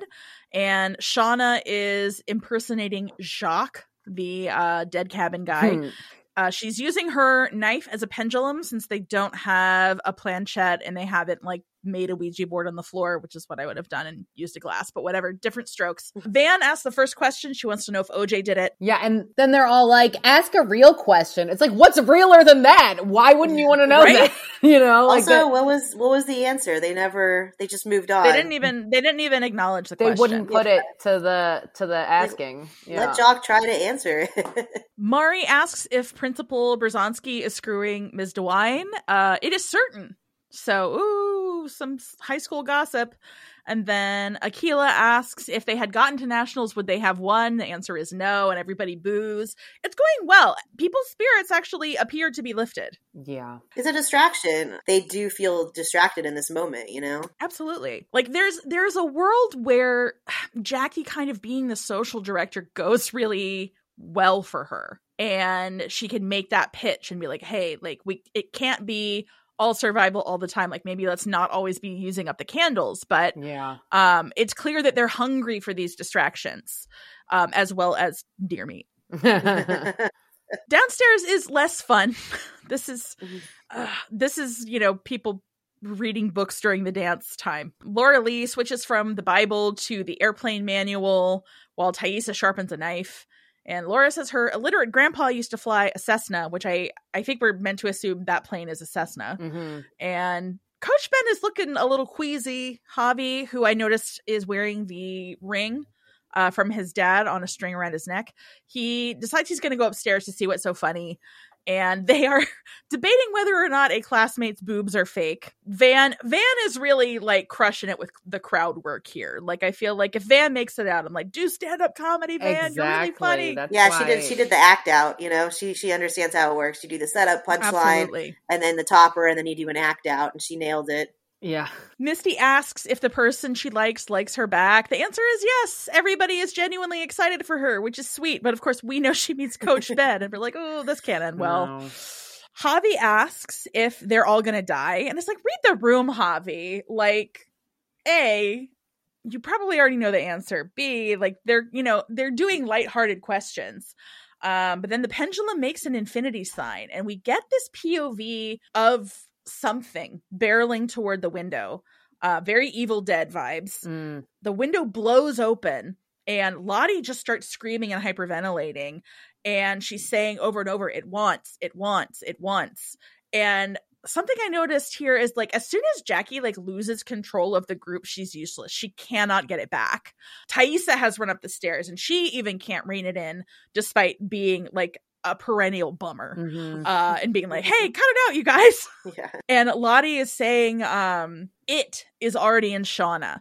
So we've kind of, in the previous episode, heard Lottie say it. And somebody else said it. I can't remember when. But we're starting to hear this repeated. She says it's already in Shauna. And we're like, is this Shauna's baby? What is she talking about? She says hungry. Then she starts speaking French in a different voice. This is all very reminiscent of The Exorcist, which I think is very intentional, given what's coming. Are either of you French speakers? No. You didn't take French in high school? I took Spanish in high school very poorly. Yeah, very poorly. Jeez, never talked to me in Spanish. Abby's really good with languages, so she's just bragging right now. I've taken a lot of languages. I mean, like I'm practically fluent in Spanish, but French I dabbled in. I took one semester of French in college, and my excuse of it not catching on was it was taught by a Bulgarian woman, so I had to like learn French through a Bulgarian accent, and it was like I don't know what you're saying, lady. So, yeah, Spanish and Swedish, those are my two main languages. Got it. Yeah. Yeah, I took Latin because I was like, well, I'll learn Latin and then I'll learn all the Romance languages. Did not happen. I am useless. I am a victim of the monoculture. Yeah. But I understood a little of like what she was saying in French. I mean, when she was like, ici, yeah, that's here. And she's, so it was funny. She's like, don't suck at French, right? Or what was the line? Yeah, that's Van's. So she apparently is taking French because everybody's like, Lottie speaks French. Oh my God. Somebody's like, oh, Jackie, aren't you in her French class? And she's like, yeah, but I suck at French. And Van's line is, well, damn it, Jackie, try not to. Laura Lee's hearing the commotion. She's got her hand on her Bible. Upstairs, Jackie translates, it wants blood. And I think Mari says, not the word I wanted to hear. Yeah. Which is also, Mari is actually underrated, I think, as being a really funny character on this rewatch that I'm doing as I put these notes together. I confuse her and Lottie a lot. Like, I know I shouldn't, but they look similar, right? Mari's the preppy brunette, right? Yes. And I mostly tell them apart because Lottie has bangs. Okay. That's it. Yeah. That's it. And I think she's taller, but Mari should be given more. They should give her more time, more stage time. I think, yeah, her and Akila, I would like to see expanded roles for them. Yeah. In season 2, Laura Lee wants Coach to intervene in the seance where things have gone from bad to worse because now Lottie is saying you must spill blood or else. Then Lottie bangs her head into the window and just starts wailing incoherently. Coach projectile vomits everywhere, and we kind of see him notice the tin cup Misty gave him so he can kind of put the 2 and 2 together about, oh, well. And I mean, again, when Misty gave him the cup, I was like, oh, this isn't going to go well for you, dude. Like, I don't know what she's trying to do, but we've seen her trip him and kind of try to keep him in a position where he depends on her. And this feels like more of that. Oh yeah, very strong Misery vibes. Yes. Wait, I think she has that on VHS. Would not be surprised. Fatal Attraction, Misery, like I'm sure she's got all of those memorized. She's like, oh, these weren't how-tos in a pre-YouTube world. Laura Lee decides, okay, Coach is not going to be helpful. She runs upstairs for a quick and dirty exorcism. She says the power of Christ compels you, but I seriously doubt she would say that because I don't think she's Catholic, and I seriously doubt she's watched The Exorcist. If she thinks the occult is no laughing matter, like, people from that background just won't engage with media that even portrays anything satanic. Harry Potter lives in it. Exactly. Yeah. Be that as it may, she does do the trick. She throws the Bible at Lottie and presumably hits her where she just hit her head on the window. And Lottie snaps out of it and is like, what the fuck, Laura Lee? Mari echoes this and she's like, what the motherfuck just happened? So here we are at the end of the seance. What do we think? What do we feel? I loved the whole seance scene because I like I said, when it first started, I was like, Jackie, what are you thinking? And then all this crazy stuff happens, and I was just like, I couldn't wait for what was coming next because you have a lot of questions, you know, like what did Lottie mean? Like, who's actually believing her? Like, is there some sort of supernatural being? You know, it's just. It got me. This whole scene got me. Yeah, I think there's definitely some supernatural being aspect to this. I mean, there's no denying, like, I don't know. Yeah, so she's also off her meds. So it's like, is this just someone off her meds responding to the most traumatic thing that's ever happened to her and to anyone that's around her? Or is there something really out there? I don't think so. I think there's something out there. You don't just know French out of nowhere and start speaking like that. And yeah, no, she's tuned into something. I mean, they got all the ingredients down, the blood and the dirt. You want to scoff at it, but I mean, that's how you connect with that stuff, you know? It's been really funny to me kind of clocking the reaction of people to the idea that the supernatural is involved here. I see so many people on Reddit and other places being like, oh, if they go the supernatural route, I'm out. And I'm like, why? To me, the tension of how much of this is them responding to the material conditions that they're in. And also, okay, what if there is something going on? I don't know if it's just because, like, all my friends are witches or what. But I'm really fascinated always by the collision of, like, what is possible and what is metaphysical. And I think it makes it a more exciting show. Yeah, I don't think one precludes the other. Like, I actually, you know, have you ever read the book by Stephen King? It's a novella called The Girl Who Loved Tom Gordon. I have not. Okay, well, so The Girl Who Loved Tom Gordon is about, I think she's 9 years old. This girl goes hiking with her mother and her 13-year-old brother in the Adirondack woods, like in Maine, you know, in like this giant wilderness, and she gets lost. So it's actually reminiscent of this. And she's lost for, I think, a few weeks. I don't know how... I forget how long, but like in the book, she's fighting, you know, the elements. She's fighting the wilderness to survive. She's fighting to survive all like normal things, which is scary all by itself. But there's also a supernatural element where there's like this presence that she's being stalked by. And it's beyond just like an animal. It's like a supernatural presence. So you can still be threatened by all of the wilderness thing and have the supernatural element as well. It just adds to the whole package, I think. I agree. Amanda, do you agree? Do you disagree? No, I agree. Like, I'm all about having the supernatural component as well as just the survival stuff. I think it adds, like, there's so many layers to this show, which is one of the things I really love about it. Not just like the flash forward, the flashback, but like, you know, even in the present, like there's all these questions that you have about supernatural components, you know, like, was there a wolf out on the street? Was there not? Like when Ty went out there, I mean, what does that mean? Like, it's just, I enjoy it, and I don't think it takes away from it. And I think people on Reddit, if people love something so much, which obviously like a lot of people that watch Yellow Jackets love Yellow Jackets, then there's people that want to hate it just because people love it so much. And that's what I think a lot of Reddit is. Yeah. I agree. I will say overwhelmingly the Reddit threads are really pro the show. And obviously people who are coming on this podcast, it's kind of a self-selecting group. Like we're all obviously like, give me more Yellow Jackets. And I think, at least for me, there's an element of like, this pandemic keeps dragging on. There's all of these things going on in our contemporary world that for me, it's kind of a relief in Yellow Jackets to be like, yeah, let's blame a ghost. A ghost I wish in it the was woods. that simple. Yeah. So I am actually curious if anybody's listening and you don't like the supernatural element, send us a voice memo to bloodhivepodcast@gmail.com. I would love to hear your take, since again, I think most of the people coming on this podcast, they've been seduced by the symbol. We're all very into it. Are you that person on Reddit? Defend yourself. Yeah.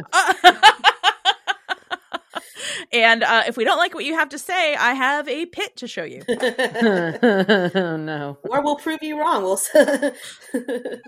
have a seance. I'd like to introduce you to my friend, the dead cabin guy. Yeah, or you could light their dick on fire. There's also that option. This is really, such a great show for telling people how to be really effective feminists. Yeah. You know what? It's a great point, because in Natalie's last day of rehab, the counselor's like, violence is never the answer. And I was like, that's not the thesis of the show at all. Or Natalie's life.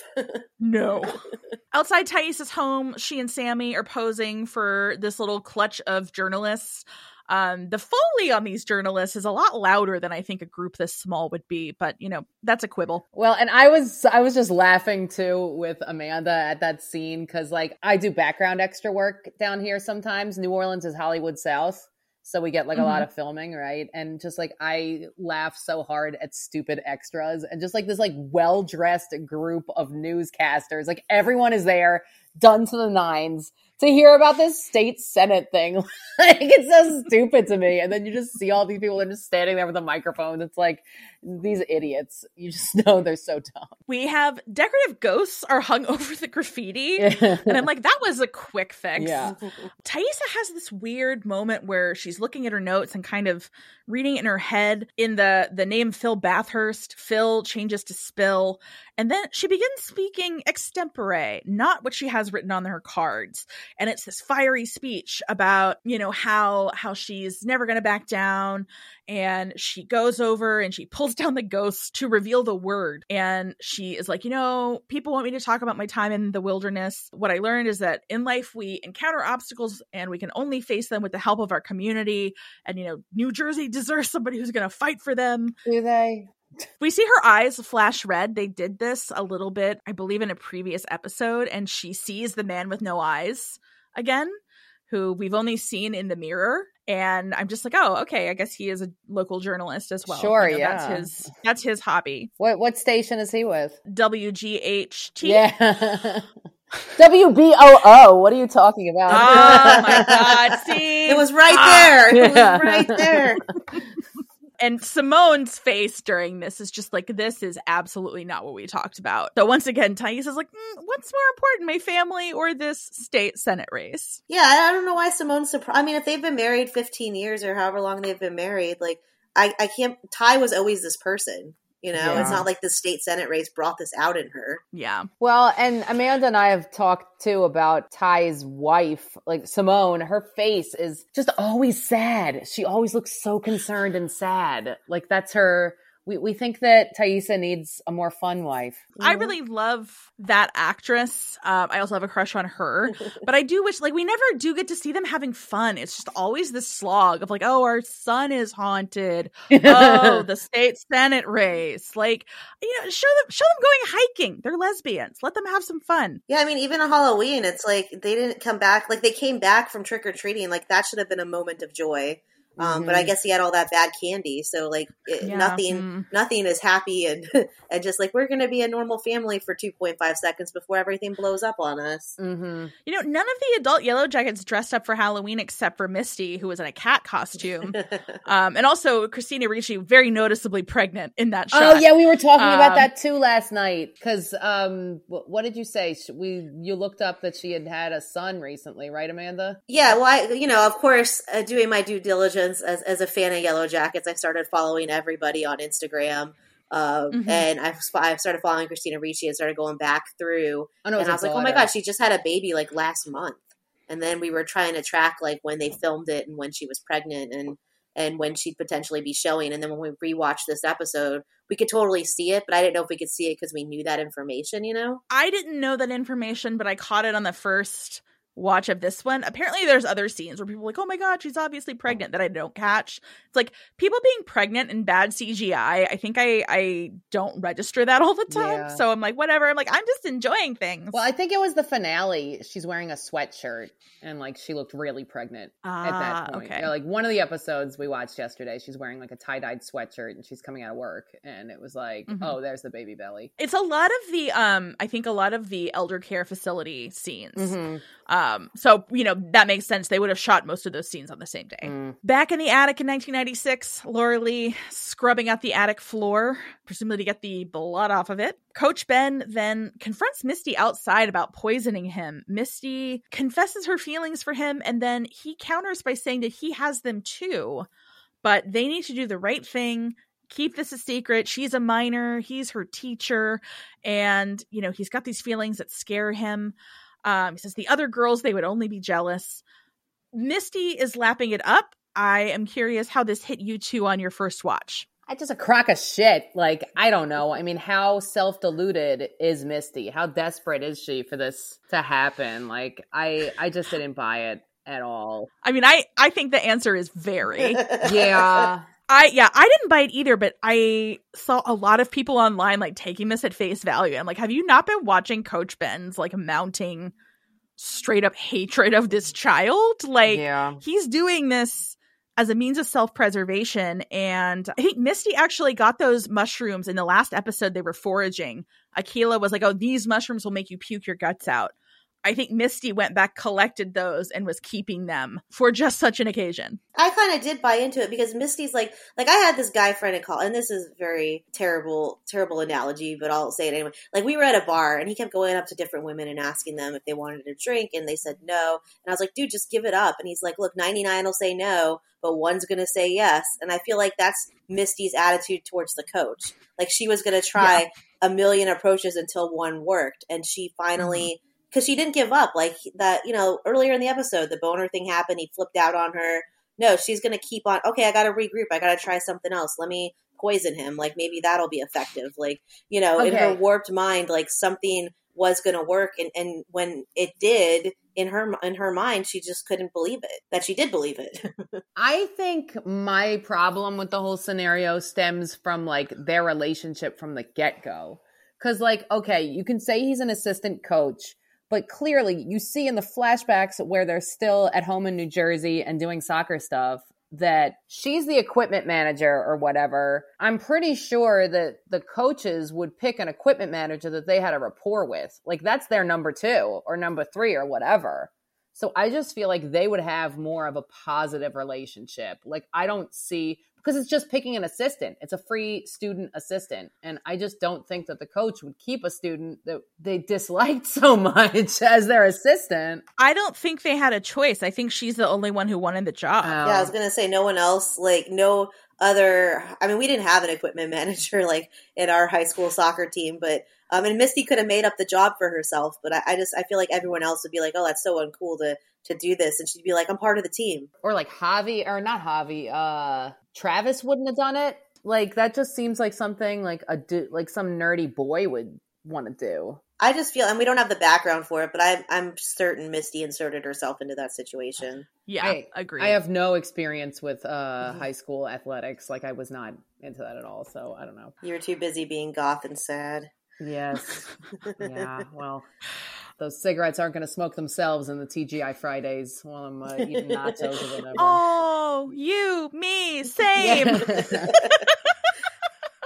So all the girls except Lottie are up talking about the ghost. Lottie has passed out. She's had kind of a big night. I'm a little skeptical that she would immediately go to sleep and stay asleep when they're all talking. But whatever. Again, the show can do no wrong. Thaisa is trying to downplay everything. She's like, Lottie's been acting weird for weeks. I'm going to prove there's no ghost. There's no danger. I'm going to go sleep upstairs in the attic. No one, not even her confirmed girlfriend, Van, will go with her. And like, this is a great opportunity for you guys to make out and cuddle. But Van is too creeped out. I would not want to go because it is cold up there.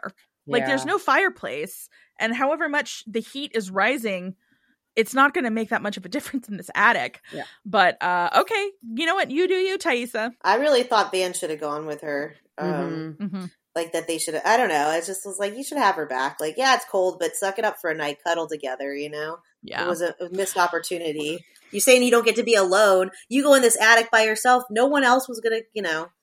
Shauna wouldn't have come up if Van was up there. Yeah, that's true. But like Van is getting, I bought Van not going up because Van's getting more and more superstitious and more believing in the occult supernatural thing going on. Like, she's definitely buying into it already at this point. More than Thaisa. But also I think it's interesting to consider because like we see confirmation in a future episode that like Thaisa's the one who really wants to keep this relationship between them under wraps, and Vanna's a little bit more laissez-faire about it. Laissez-faire? Yes, laissez-faire. That is the only French that I have. Laura Lee is praying again, and Shauna says that she and Jackie should go upstairs. And she's like, if we hadn't had the seance, Jackie's like, no way. What happened had nothing to do with our seance. And I'm like, I mean, come on. Regardless of whether you think anything actually happened, like none of it would have happened had you not all been up in the attic at that point. A spirit would have just blown in and blown right through the house, you know? But in 2021, this to me is like the Yellow Jacket scene where Callie comes down after her night of impersonating Jackie. Shauna got her some Pedialyte. So she presumably used the internet at least one time to find out what you should do after you do ecstasy. Yeah. And Callie then, boy, she really thinks she's got the trump card here. She tries to blackmail Shauna into having no curfew and unlimited Uber rides into the city in order to keep Adam a secret from her dad. Shauna asks if she knows what mutually assured destruction is, and Callie very smugly says, I basically invented it. Yeah. And Shauna shuts her down by explaining how expensive a divorce is and how lonely Jeff will be in his sad little apartment on the weekends that he has custody of Callie. And she's like, just when you think he's starting to do better, he's going to ask you for dating advice, which I don't doubt you'll be able to give him because most of those girls will be about your age. So, and Shauna doesn't even give her a chance to process this. She calls Jeff in and she's like, Callie has something to say to you. And she just is like, oh, I snuck into the city and got high and mom had to pick me up. And Jeff's attempts at parenting are so hilarious. He just like, he has no clue how to respond in this moment. Yeah, she really is a bitch.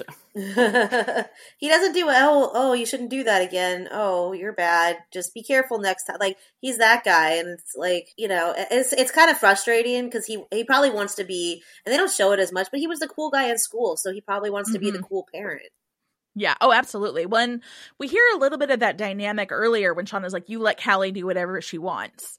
So, that's their dynamic within that relationship. He says something about, oh, you're lucky your mom was there to bail you out. And Callie just like storms out. And Jeff is like, you know what? She is getting a real attitude. And Shauna's just like, yeah. So, I think Shauna's better at lies of omission than she is at lies where she has to generate a fiction, which is hilarious since we find out later she wanted to go to college to be a writer. Yeah. I'm like, oh, do you know what that is? Yeah. Back in 1996, Shauna finally decides I'm going upstairs with Thaisa. We hold on Jackie's face for a while, so I guess she's upset. She doesn't look that upset to me, but I guess we're supposed to think that. Well, because Shauna chose somebody else over her, yeah. So there's this maybe a disappointment or like a noticing of Shauna pulling away from her. Mm-hmm. Which she should have when she suggested the seance, and like Shauna did not like full-throatedly support. She's like, yeah, okay. Why not? This is not really what I meant. But Thaisa is surprised that she comes up and she seems, I guess she seems kind of happy to have the company. And then they kind of lay there for a second. She asks how far along Shauna is because she has now put the pieces together. And Shauna asks her not to tell anyone, and Thais is like, okay, but one way or the other, people are going to figure it out if we're here long she enough. said one way or another, it's going to come out, which is even worse. Yeah.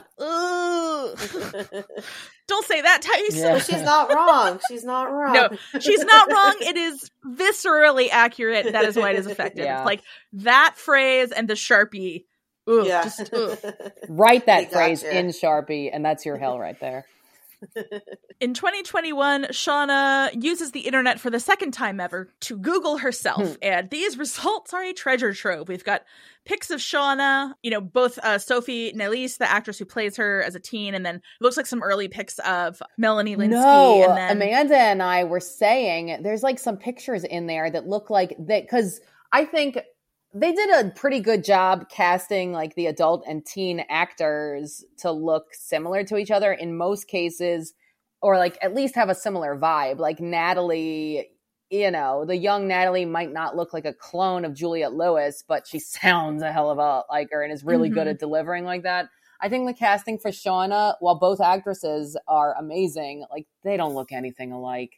But there was this, like the nose is just so different. And maybe it's because young Shauna looks like a close friend of mine from that time period, Dr. Rachel Blumberg. She's a doctor right now, not in the 90s. What's up, Rachel? But yeah, every time I see her, I'm like, there's Blumberg. Where am I? Yeah. And like, I think that one of those photos that she's Googling must have been some sort of like a morphing, like Animorphs type, like in between of the two actresses, because it looks like neither one of them. Like if you go back to those photos and look at the one that's like 2 in on the bottom row. She has like short hair. Yeah, short hair and just some bizarre nose that looks like neither one of their noses. My mother's obsessed with noses. She and my grandmother got nose jobs, but we were too poor for me to have one. Got it. So, yeah. I agree that young Shauna doesn't look exactly like Melanie Linsky, but there's something in their attitude and like a softness in their faces. And like a watchfulness that works for me. What interests me the most about this Google search is not actually the photos, it's the fake articles about the Yellow Jackets. There is a New York Times article called Girls Interrupted, which is exactly what the New York Times would call this article.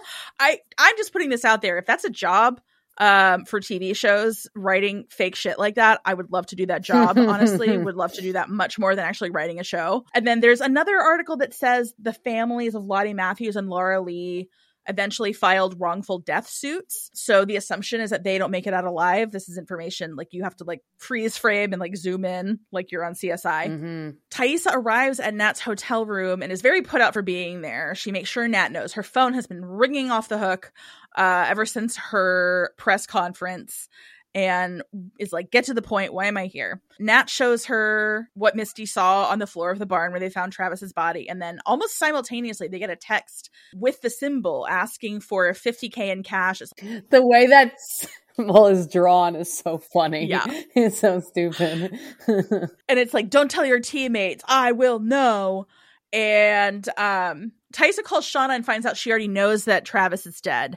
And she's like, how? And she's like, Misty called you. That conniving, poodle-haired little fucking freak. She's so hurt by that. And Misty is watching them on a camera hidden in the base of the diffuser that she gave Nat earlier, which, again, anything that Misty gives to anybody. So, like, in this episode, it's like, this is the 5th episode. I'm like, hey, Nat, don't trust that owl. Yeah, no That's shit. not something that you should be fucking with.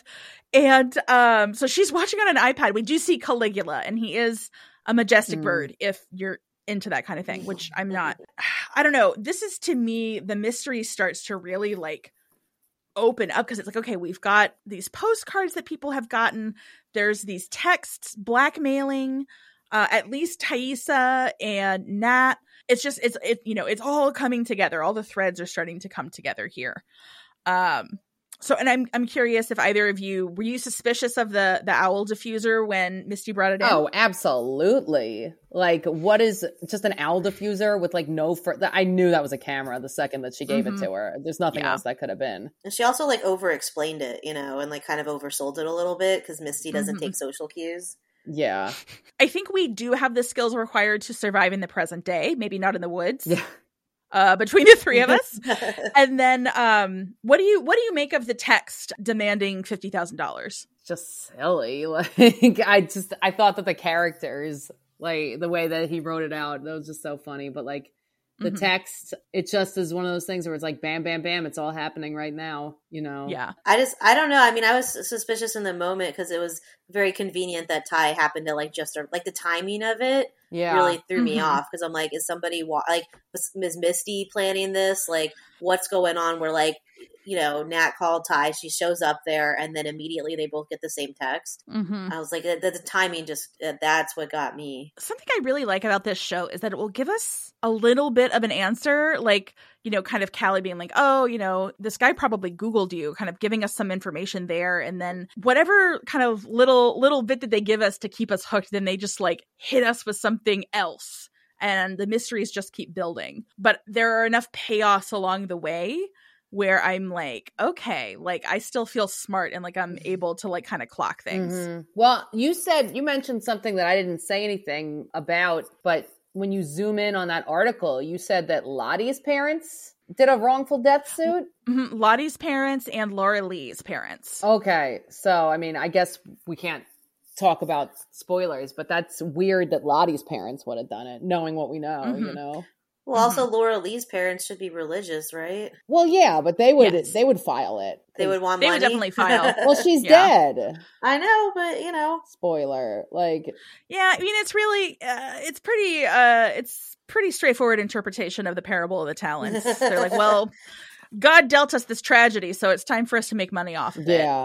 That's what God would have wanted, right? I guess that's... Yeah, I mean, you know, if they weren't prosperity gospel before, they are now. Before we end this seance, we talked a little bit about this earlier, but who are you two shipping? What relationships are you the most interested in? Oh, Misty and Caligula, no doubt. No, I love Travis and Natalie. Like, I'm rooting for them real hard just because I feel so Natalie myself. But also... I wonder a lot about whether or not their dynamic in the present was actually as toxic as everybody's saying it is. I mean, I guess that'll remain to be seen. Oh, I see seeds of how it probably was as adults in their childhood relationship. And, you know, it's... little bit of a dirty mirror there, but unfortunately. But I also I'm really rooting in present times. I just want Natalie to find love. I hope her and Kevin work out somehow. You know, I don't know that they will, but it would be nice. Like, I know that was like a shitty thing for him to be like, oh, well, I looked that up for you. Can we go on a date? But oh, yeah. And I mean, compared to Travis, he seems like a really stand-up guy. Yeah. But on the other hand, ACAB. So I don't know. Exactly. We really struggle with that on this podcast. Yeah. We're like, this is our hero? Yeah, exactly. And Amanda, how about you? I'd say Misty and the Stallion. Oh, yeah. Right? Made for each other. Yeah. They really are. I hope they reconnect at some point in the future. Same. Was there a 90s nostalgia moment in this episode that you really loved? I mean, I'm still going to go back to the beginning because this is how we do it is the jam. I really liked Misty's shirt. I think it's what she was wearing when she saw the boner spindle, like that honeycomb, like that callback to, because like for me, the 90s, I mean, I was goth, but I also definitely sported that 90s does 70s that was so prevalent. Like the Brady Bunch movies, those were and continue to be my jam 1,000%. So like that 70s aspect, 70s style, I loved. And that one, do you know the shirt I'm talking about?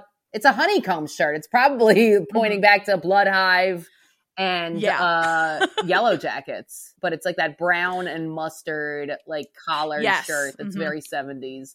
That was it for me for this episode. For me, it was the heavy feature of the Walkman. Like, I drained so many double A's as a child. Oh, and the blow on it. Like, that was such I feel like that was such a heavy-handed wink to us millennials. Like, it was. It was like, remember NES?